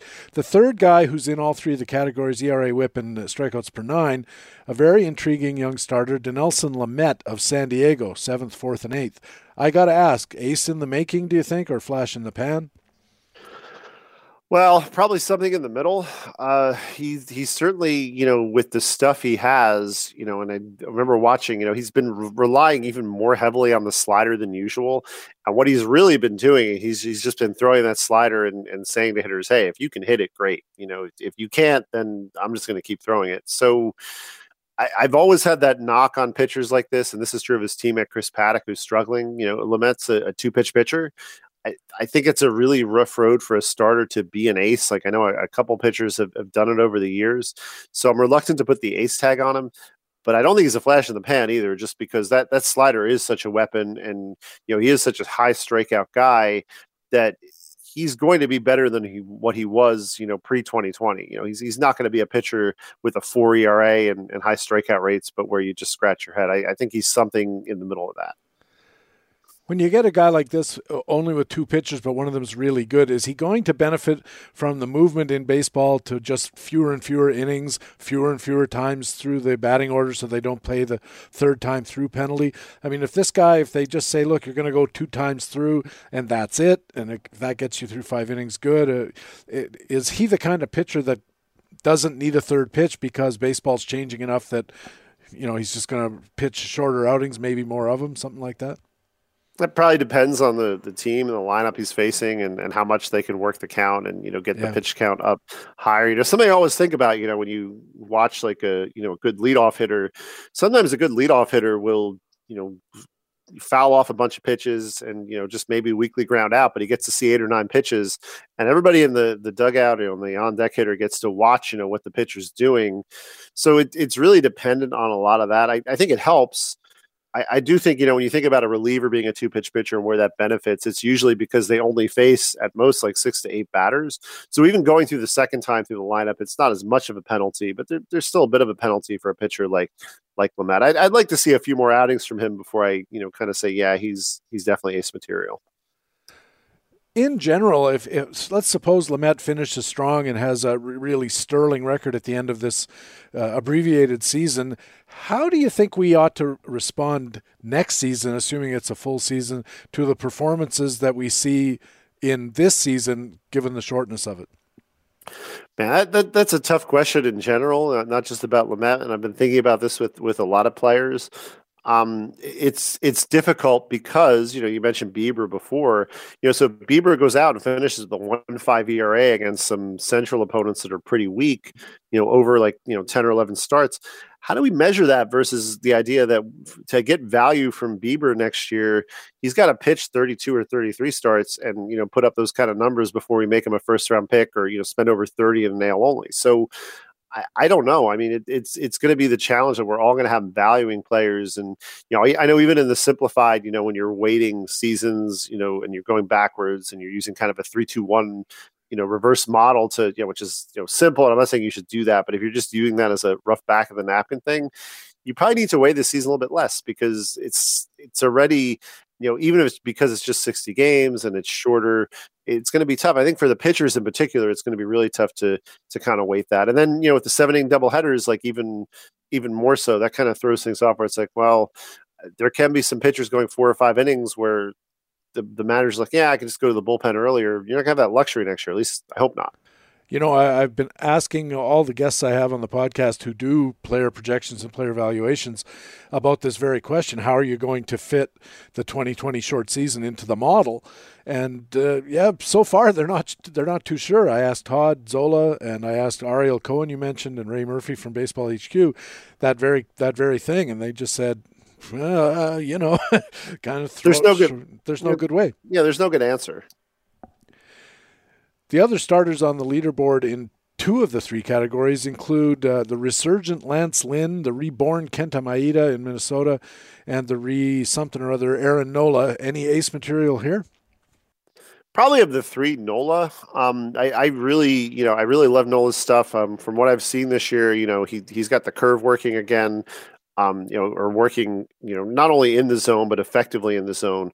And, when Nola is going well, I know his last outing wasn't the greatest, but when Nola is going well, he is a top shelf pitcher. I really like Maeda and Lynn too. And this is where the ace label is kind of subjective.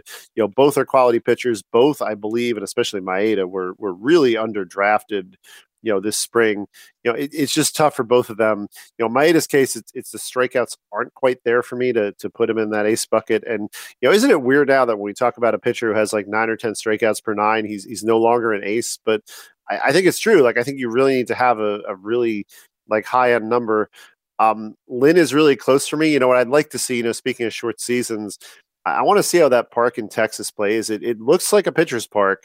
And, if Lynn stays there and, Lynn is a 3-year deal, but there's some trade rumors because, he's affordable and, teams might be willing to pay more in prospects for that affordability and the fact they can keep him next year. But yeah, Lynn's really close for me. I think I just want to see a little bit more in that park to kind of gauge. The one thing about Lynn, we don't go off of BABIP as much as we used to, but 189 BABIP, we know that's not going to keep up. That's usually not the case. Of course, short sample this year, there's a possibility that it will linger longer than it would have in a longer season. Lynn is another one of those kind of guys, Mike, like Giolito, where there's a narrative outside of the field that makes for intrigue or makes for a certain sense of wonderment, and that is after being very dismissive of advanced analytics, apparently he really embraced them in the last couple of years and has made some significant adjustments to his approach based on the fact that he's now using these analytic tools that other pitchers have been using for a while. How much stock do you put in a narrative like that where a guy's looking at numbers, because God knows we believe in them? I think it's interesting, and it matters more and more because, we've seen this. You mentioned Bauer. Bauer's, actually done that too. We see that with players where they make an improvement. One thing about that is that you do have to be careful because it cuts both ways. I'm sure you remember a couple of years ago, Yonder Alonso, had a launch angle like discovery, and some of it was working with the analytics team, and he had a month there where he couldn't stop hitting home runs. And then he kind of went back to being Yonder Alonso. So you do have to be kind of careful with it. You don't want to just take one or two starts or a month and go, ooh, this pitcher's better.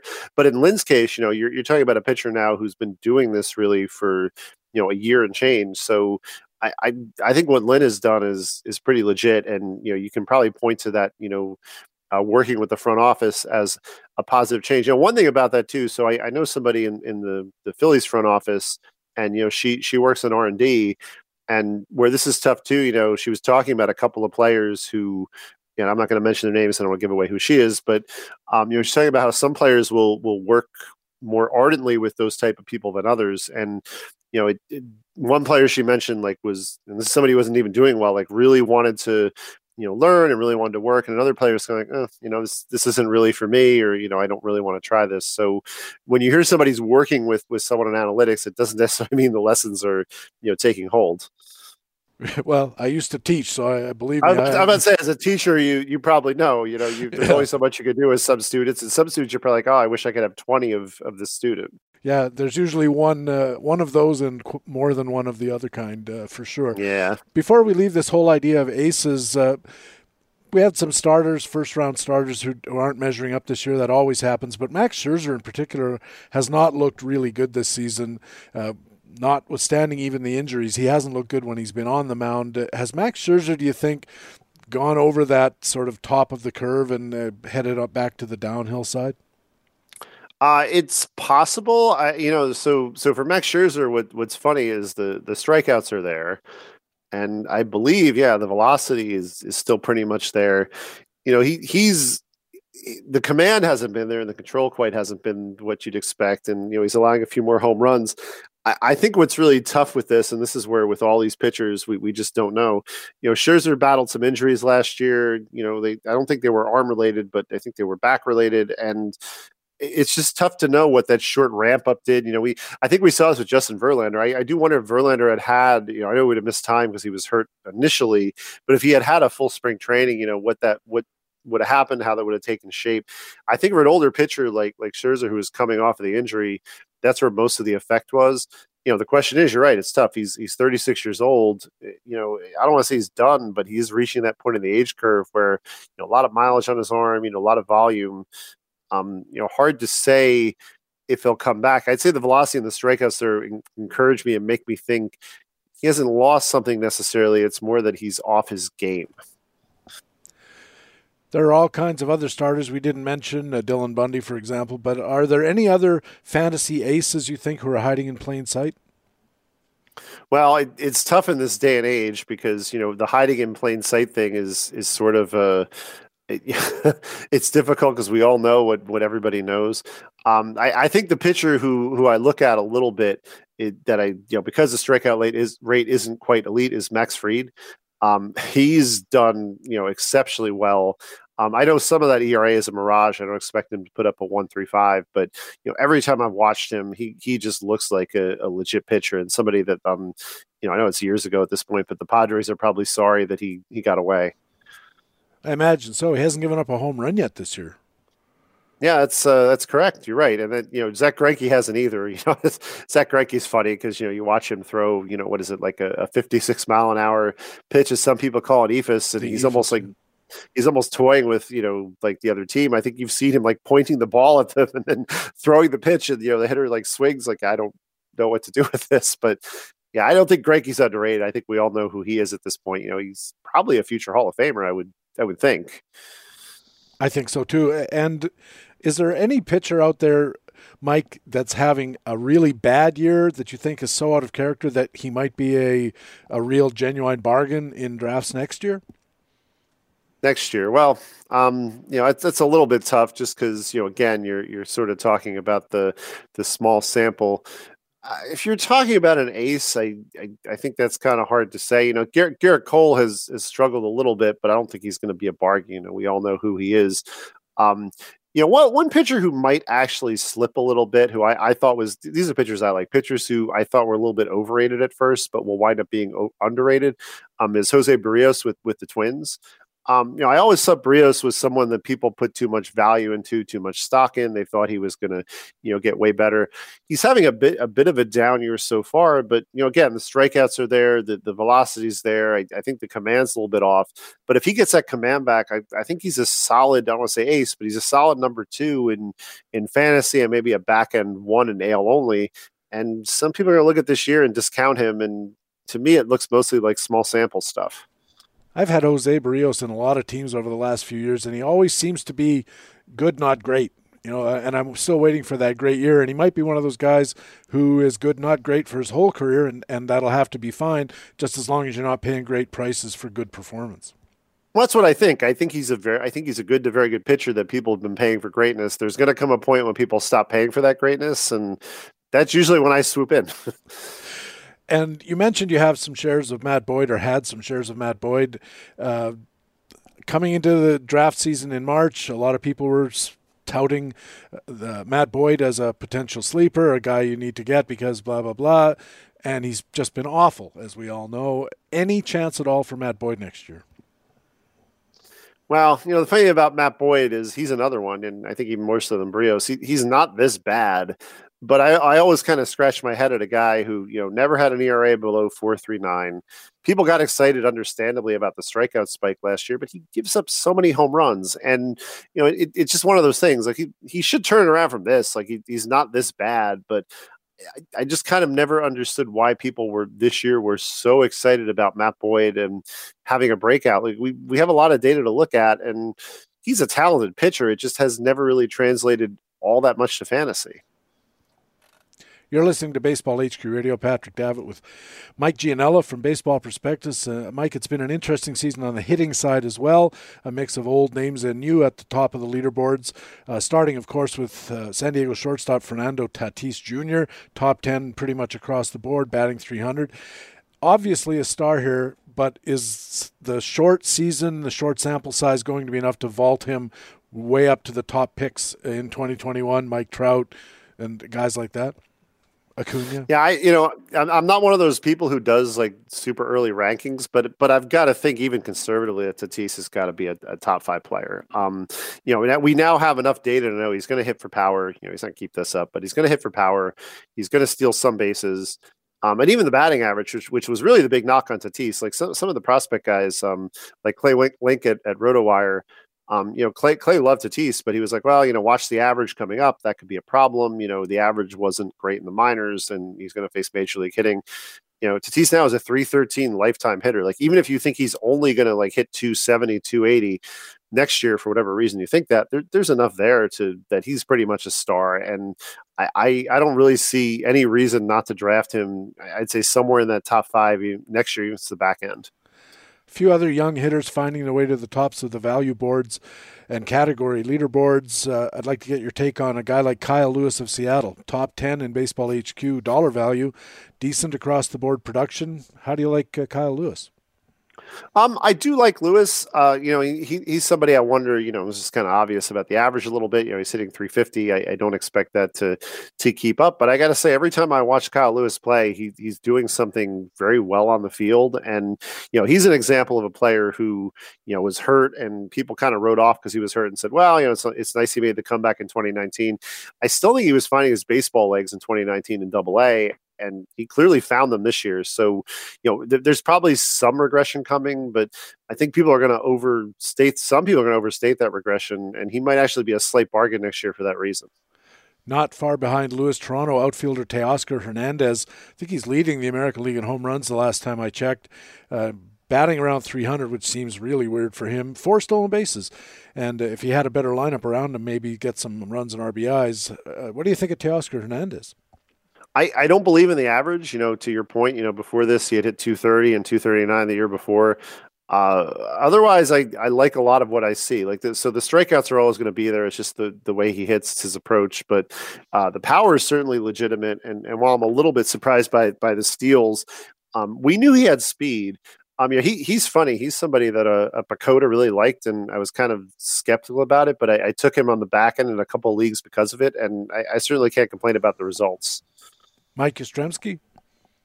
I like Yastrzemski. So, Yastrzemski's an example of a player. I think, a lot of people know this, like his dad died under tragic circumstance when he was young. And, he struggled a long time in the minor leagues to kind of establish himself. But he's one of those rare late bloomers I kind of believe in. I don't necessarily ever see him as a big time power guy, but he has enough of a natural ability and good swing there. And he's even last year I think the knock on him was the walk rate in the majors dropped a little bit. The walk rate's back up there, and that's part of what's great about Yaz is his approach is terrific, and he'll kind of take what the pitchers give him. So I think he's a real legitimate major league hitter. I don't know, what the shape of that is going to look like. And for fantasy, it might not be necessarily, what you want. He might drop to only 270 and not be a big time power hitter. But I think as far as a major league player, he's a legit player. How about Anthony Santander of Baltimore? $30 season so far. Yeah, he's been really good, and he's kind of another player. I know. I think he was correct me if I'm wrong. I think he was a Rule 5 pick at like years back, and kind of like flew under the radar, and people really didn't think much of him, and then he had some injuries, and then last year he had a decent season, but really was mostly for fantasy and from a power perspective. So I think Santander is good. Probably of all these players we've mentioned, though, I can see him cooling off the most. I don't necessarily see this shape of production or level of production, necessarily continuing. I do think the power is for real, though. And, even though, he's not going to hit 40 or 50 home runs in a full season or whatever, seeing like 25 to 30 next year is a pretty reasonable expectation. You were right, Anthony Santander, a Rule 5 pick from Cleveland by the Baltimore Orioles in 2016. Kyle Tucker finally got his chance in Houston this year, and he's kind of taken off with it, up around $30 in value as well, across the board production as well, 4 bags, 262 BAs, nothing to write home about, but it's okay in this year's context especially. How about Kyle Tucker as a long-term thing? Yeah, I like Tucker, and it's interesting too because Tucker's a guy who he seemed to be completely squeezed out. He didn't have a chance, and it even looked like this year that when with Josh Reddick there that they were going to go with Reddick, but the Yordan Alvarez injury opened up time for Tucker, and I think this is what we'll see. And the average might be even a little bit lower. That's long term. That's kind of was always a knock on Tucker, that he's just not going to be like a high average guy, and he might struggle there. But everything else looks good to me. And yeah, this is kind of what I was expecting, like a nice power speed player, where even if it's not big time power, he could be the rare 2020 player. Or 25-20, which we don't get to see in this day and age very often. So yeah, Tucker's someone I have him as a farm player in my home league that we didn't play through this year. He's a big buy for me in other leagues next year. And of the 3 Kyles who are having big years, Kyle Lewis, Kyle Tucker, Kyle Seager, we didn't even mention, who's having a bit of a renaissance. Who do you like? I think of the 3 for fantasy, I like Tucker just because of the steals. If you're talking about real baseball, I think I'd lean a little bit more toward Lewis from the pure hit tool. Injury slowed the role of Toronto shortstop Bo Bichette, of course, but how do you see him as a potential future first rounder? For me, that might be a little bit aggressive. I will say, I really did like what we saw out of Bichette before the injury. I mean, he was amazing. Bichette's funny because this happened with him last year. The first 2 weeks of the season, he started like gangbusters, and then he didn't struggle exactly, but he really dropped off in the last 30 games or so. I think he played 40, 45 or 46 in 2019. So I would like to see some sustained performance for him. I think he might just always be a streaky hitter, though.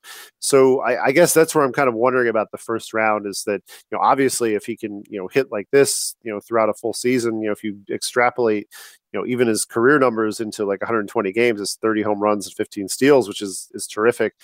I just wonder with Bichette, the first time he slumps, he's not a high strikeout hitter, but he also doesn't walk a lot. And I know sometimes I've seen with hitters like this, the quality of contact can kind of vary. I kind of want to see what Bichette does when he goes through his first prolonged slump. And because of the injury, because he came up late last year, we just haven't seen that. I probably see him right now as more of a second or third rounder, but it's nothing against Bichette. It's just because I haven't seen enough of him, over a sustained period. I suspect that because of that, if he doesn't play another game this year, I might lose out. But those top rounds are so thick with talent that if someone takes him late in the first round, I'm kind of willing to shrug and go, okay, I didn't get Bo Bichette. Yeah, I'll take somebody else. How much of a worry is a knee injury for a guy who's going to generate a fair amount of his fantasy value through stealing? I think it's something you have to think about, because, at some point, I think especially nowadays with more and more teams not wanting to run, the Blue Jays might be like, yeah, you know what, like we're not going to, put the red light on. We're not going to let you do it.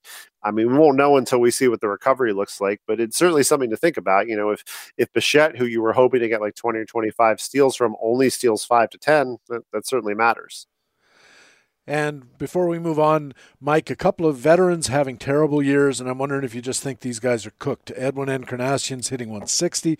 Gary Sanchez is around 130. They have a few home runs each, but single digit in the counting stats. Otherwise, either of these guys holding any value interest for you for 2021? Now, Encarnacion, I'd probably say no, outside of like, a deep mixed or AL only. He just really... he's kind of on the older side. I know some of it's just the small sample, but he's kind of always been slowing down a little bit. Boy, Sanchez, I just don't know. I was kicking myself in tout when I think he went for like 15 or 16 to Larry Schechter. Even with the strategy I was doing, I didn't take him because I was focusing on base. But yeah, he's been terrible. And I know some of his, the Yankees have missed some games and, he's had some layoff of that, but 41% strikeout rate, just barely hitting the ball. It seems he either hits it over the fence or he strikes out. I just at this point don't know what to make of Sanchez. And I feel like I don't think he's cooked. I mean, he's certainly get more chances, but I feel like he should be somebody else's problem at this point and not mine. 16 to Larry Schechter, you were right. You're listening to Baseball HQ Radio, Patrick Davitt, with Mike Gianella from Baseball Prospectus. And Mike, you mentioned during the season I like to ask our experts about boons and banes for the balance of the year. Any rationales work for me, whatever you like. But let's start with your boons. These are guys you think should interest our listeners, starting in the American League with a boon hitter. So here, I'm going to pick somebody who I didn't like coming into this season. And, instead of taking a victory lap and saying I'm right, I'm going to, say why you should buy in if you can. And that's Rafael Devers. So, Rafael Devers had a great season last year. The reason I was kind of turned off on him is I didn't think he was a 311 hitter. I didn't think he didn't run very much in the second half. I thought that might go away. Devers has really struggled this year, and I think some of it is probably just the environment in Boston. It's a losing team. It's kind of hard sometimes, especially for a younger player to get motivated. But I also, on the other hand, I think Rafael Devers is better than what he's done so far with a 222, 272, 402 slash. If somebody's looking to sell on him or, in the odd shallow mixed league where somebody dropped Rafael Devers, you got to be all over that because the power is certainly there. He's a talented hitter. No injury that I'm aware of. So he should certainly, pick it up in the last month. In the National League, who's a hitter who could be a boon? So I'm going to go with another third baseman, and that's Eugenio Suarez. So Suarez is somebody who, has also kind of struggled. Oddly enough, some of that struggles in batting average. If you look at his on base, he's not nearly as bad. But the power is there for him. He's got 6 home runs and 119 plate appearances. Hit 49 home runs last year. Obviously can't do that in the short season, but really good power hitter. I think there's an average correction coming. He's still walking. The strikeouts are kind of around where they always are for him, like 25%. So, really talented hitter who another one I think should take off in the last month or so. From your lips to God's ear, I've got him in a competitive league that I'm in, mixed league. Over to the mound, who's an American League pitcher who could be a boon? So the spoiler here before is I said it'd be a Cleveland pitcher, and that pitcher is going to be Aaron Civale. Civale is somebody who really flew under the radar before this season. Cleveland has a great track record with guys like this, of getting to pound the zone, getting to trust their stuff, getting to throw quality offerings within the zone. And Civale, so far, I don't know how much you've seen of him. He just looks great. And, will he be as good as the other aces on that team? I don't think he'll be as good as Bieber or Clevenger, but his value really has shot up for me. And he's somebody who, I have him in a couple places. He's someone if you can get, I would get. Yeah, he's walking less than a guy per game and 10 strikeouts per game, man. That makes a great strikeout to walk ratio, and you got to love that. National League pitcher who could be a boon? Yeah, so I'm going to go with someone who's a little bit more of a sleeper here because the first three, especially the hitters, were kind of obvious, and that's Alec Mills on the Cubs. So I like Mills for a couple reasons. I like him because even though he's not a high strikeout pitcher, he's doing a good job, like limiting hard contact, or quality of contact. He's doing a great job mixing up his pitches. He throws 4 pitches. He throws mostly a fastball, but he's got 3 other, pitches. He's really done a good job keeping, the other teams off balance. And the other thing I like about him is, look at the Cubs schedule. The Cubs have a pretty favorable schedule down the stretch in terms of those central opponents. I know it's a mixed bag for, everybody and how that shakes out, and all the cancellations and doubleheaders could change that. But as of right now, I kind of like Mills down the stretch as a sneaky, favorable pitcher because of the schedule. Alec Mills is one of the guys Ray mentioned a few minutes ago in our National League Player Watch. Mike Giannella's boons: Rafael Devers of Boston, Eugenio Suarez of Cincinnati, Aaron Civale of Cleveland, and Alec Mills of the Cubs. Let's move over to the Banes. Mike, these are guys about whom you think listeners should be cautious. Again, we'll start in the American League with a Bane hitter. So I hate to mention this guy because he's on my tout team, but it's Jacoby Jones. Jones got off to a really fast start. He looked great. Those numbers have kind of tailed off in the last couple of weeks. The strikeout rate is still high.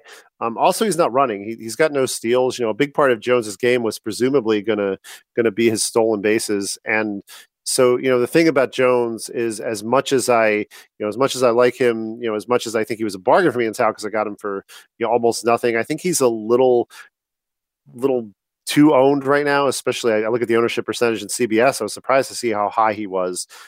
So, if you're hanging on to Jones, and especially if you're in like a 12-team mix, I think it's probably time to move on and, think about going elsewhere. He's just not a hitter that I necessarily trust right now. Yeah, striking out 33% of the time. Never like that. In the National League, who's a Bane hitter? So he's gotten off to a good start, and I really hope he keeps it up. But somebody I'd sell high on is Will Myers. Will Myers is a hitter who we've kind of seen these streaks from him before. He's certainly a talented hitter, but he almost always seems to get hurt. Look, I'm not a believer in injury prone, so I don't want to say that. You want to be careful about putting that label on somebody, and it's only 60 games. Maybe he stays healthy, but he's not running like he used to run. I shouldn't say it's just power. He's got 8 home runs and 120 plate appearances. But if I had to make a bet one way or the other on, whether Will Myers is going to, continue at this torrid pace or fall off, I'm going to bet he falls off. So Will Myers in the National League. I hope I'm wrong because I have him in a couple places too. But if I had to place a bet, it'd be Myers. Once again, back to the mound. American League pitcher who could be a Bane? Dylan Cease. So Cease is an example, and I know it's his FIP, but, Baseball Prospectus, we have deserved run average instead of FIP, which relies on quality of contact. And Cease is just an accident waiting to happen. I know he's got a pretty 3.13 ERA. But all the measures say that there's just some, bad stuff going on here. I know that we talked about this with the Central already extensively. Yes, the Central should help him, but if he's got a matchup against Cleveland or Minnesota or one of the tougher NL Central teams, definitely sit him and don't take the chance. And finally, a National League pitcher who could be a Bane. Big future for this guy, and I still like him. But for this year only, Julio Urias on the Dodgers. And kind of, again, similar thing. Now, interestingly, his FIP versus his DRA is a different story. Our metric over at Baseball Prospectus doesn't really like Urias, doesn't think he'll even continue this level of success going forward. Just kind of not nearly the same, quality of pitches in terms of what he's doing. I mean, he's got good stuff. I still look at him, and I think some of it's just a lack of experience. Doesn't quite know how to use it. And I feel like he's a pitcher who, because of the short season, at a bit of a disadvantage. It's not like the Dodgers can, ship him off to AAA or skip him too much, in a season like this. So I'm not saying long-term you should avoid him. He's definitely someone in dynasty or a keeper that you want to hang on to. In a one and done like this year, though, if you're expecting a high-end performance, I'd look elsewhere. Mike Gianella's Baines, Jacoby Jones of Detroit, Will Myers of San Diego, Dylan Cease of the White Sox, Julio Urias of the Dodgers. Mike, tell our listeners where they can read more, keep up with Mike Gianella. So you can find me at Twitter at Mike Gianella, one word, Gianella. My podcast is Flags Fly Forever. That's on Baseball Prospectus. We record once a week. And of course, you can find my work at baseballprospectus.com. It's mostly like HQ. It's mostly a pay subscription site, but like HQ, it is very well worth your money and time. I'll vouch for that. I'll also vouch for the podcast. A lot of fun. And even if you don't like baseball, and of course, if you don't, you wouldn't be listening to this podcast, I'm going to hazard a guess. But Ellen Adair was a delight, just a delight as a podcast guest. And I'm going to check out her podcast as well. Do you know what it's called? The podcast is called Take Me Into the Ballgame. And yeah, it's a great podcast. I mean, they talk for like an hour and a half. She and her husband talk for an hour and a half about movies. And it's a joyous podcast if you like that intricate level of analysis. Mike, speaking of a lot of fun and speaking of an intricate level of analysis, I appreciate you taking the time today. Best of luck in Tout Wars. Just as long as you stay behind me, I'll be happy, and I'll hope to talk to you sooner rather than later. Yep. Thank you very much for the invite as always. And, anytime you want to have me back on, I'm glad to come on. Mike Gianella is a fantasy writer and podcaster at Baseball Prospectus. We'll take a quick break now, be back with our Baseball HQ commentaries. Hey, Texas! And extra innings next on Baseball HQ Radio. I'd like to do something called baseball and football because these two things are such a part of our lives, these two activities, and yet they're so different.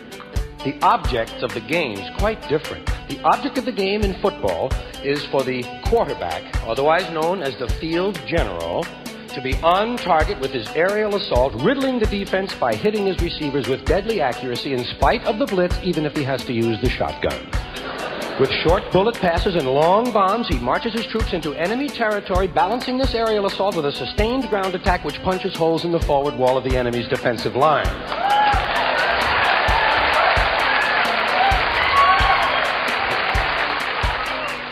In baseball, the object is to go home.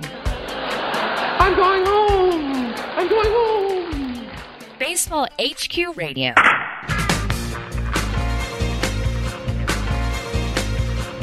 Welcome back to Baseball HQ Radio. I'm Patrick Davitt. Time now for our regular commentaries. My extra innings comment is coming up, and leading off, it's a Texas, a commentary on players who are on Major League Baseball's taxi squads, but who might get enough playing time and production to make them worth a spot on your roster. And here with a look at Yankees starter Clark Schmidt is Baseball HQ analyst Alex Becky. Hey, taxi, beep beep. What do you think of Clark Schmidt?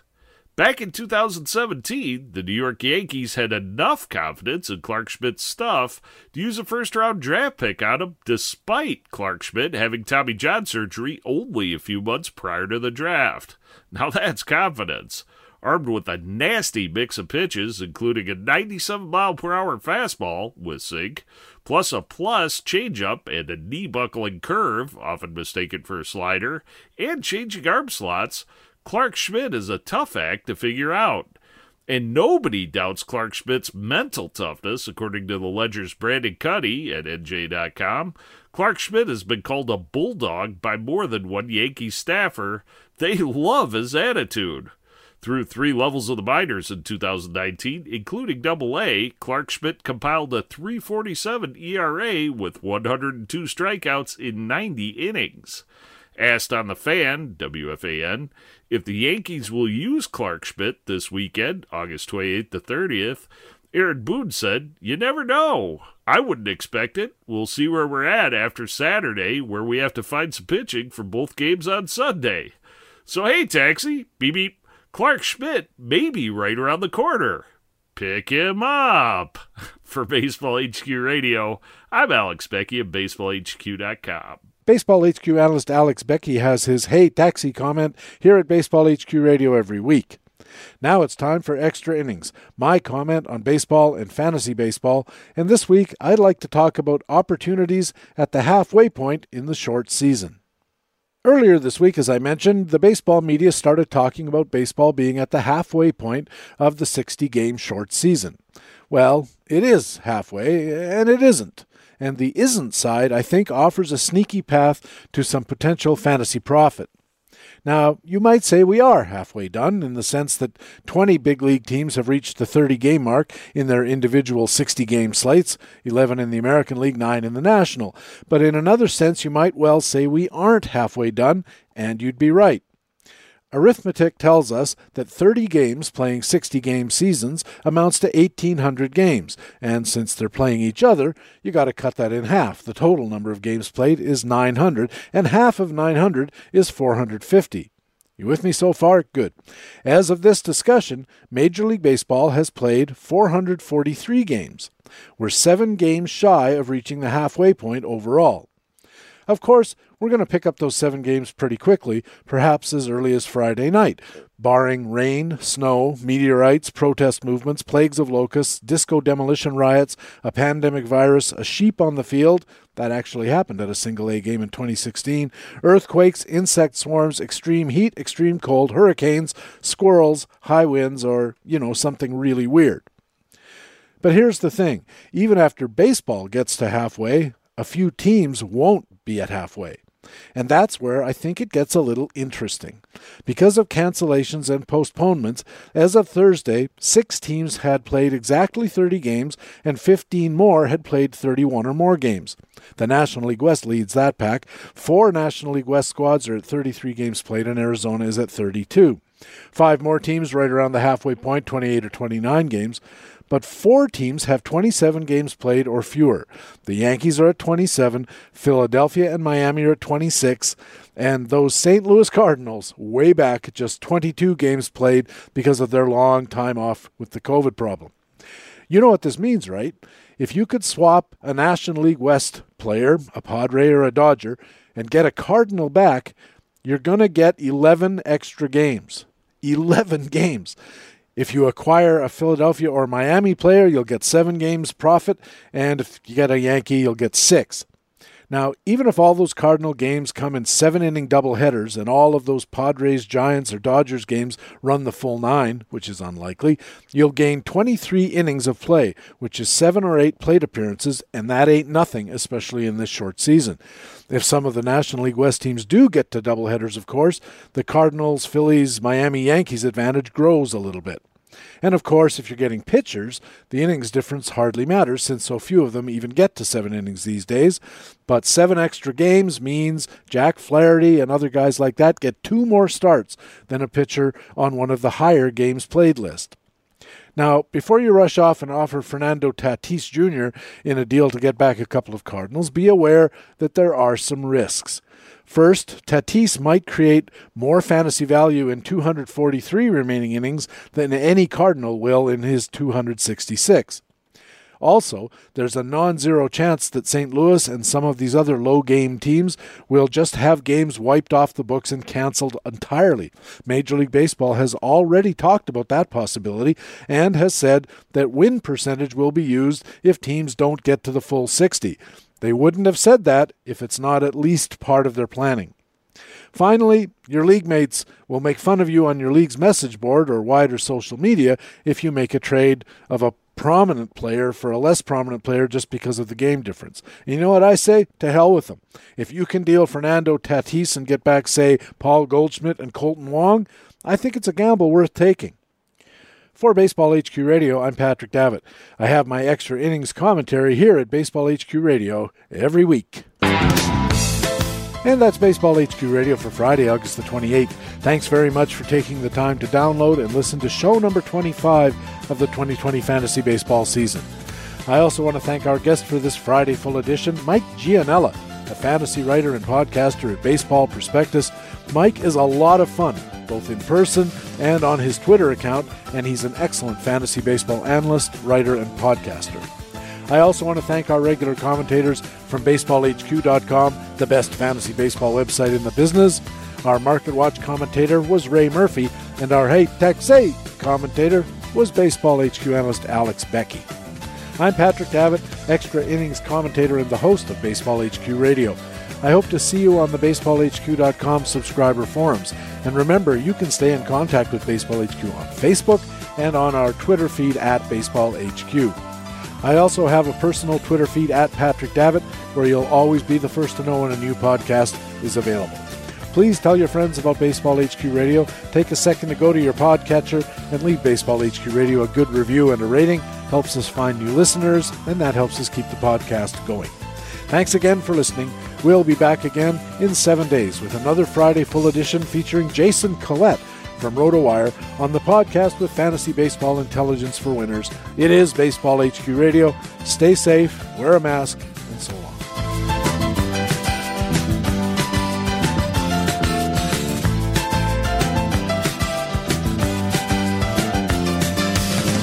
Baseball HQ Radio is a weekly free podcast available through iTunes and other podcast aggregators, or directly from baseballhq.com, where we have an archive of past shows as well. Just look for the HQ Radio microphone logo on the right side of the baseballhq.com homepage. Baseball HQ Radio is a production of the USA Today Sports Media Group. The opinions expressed on Baseball HQ Radio are those of the individual speaking and not necessarily those of the USA Today Sports Media Group. The program is produced and edited by Patrick Davitt.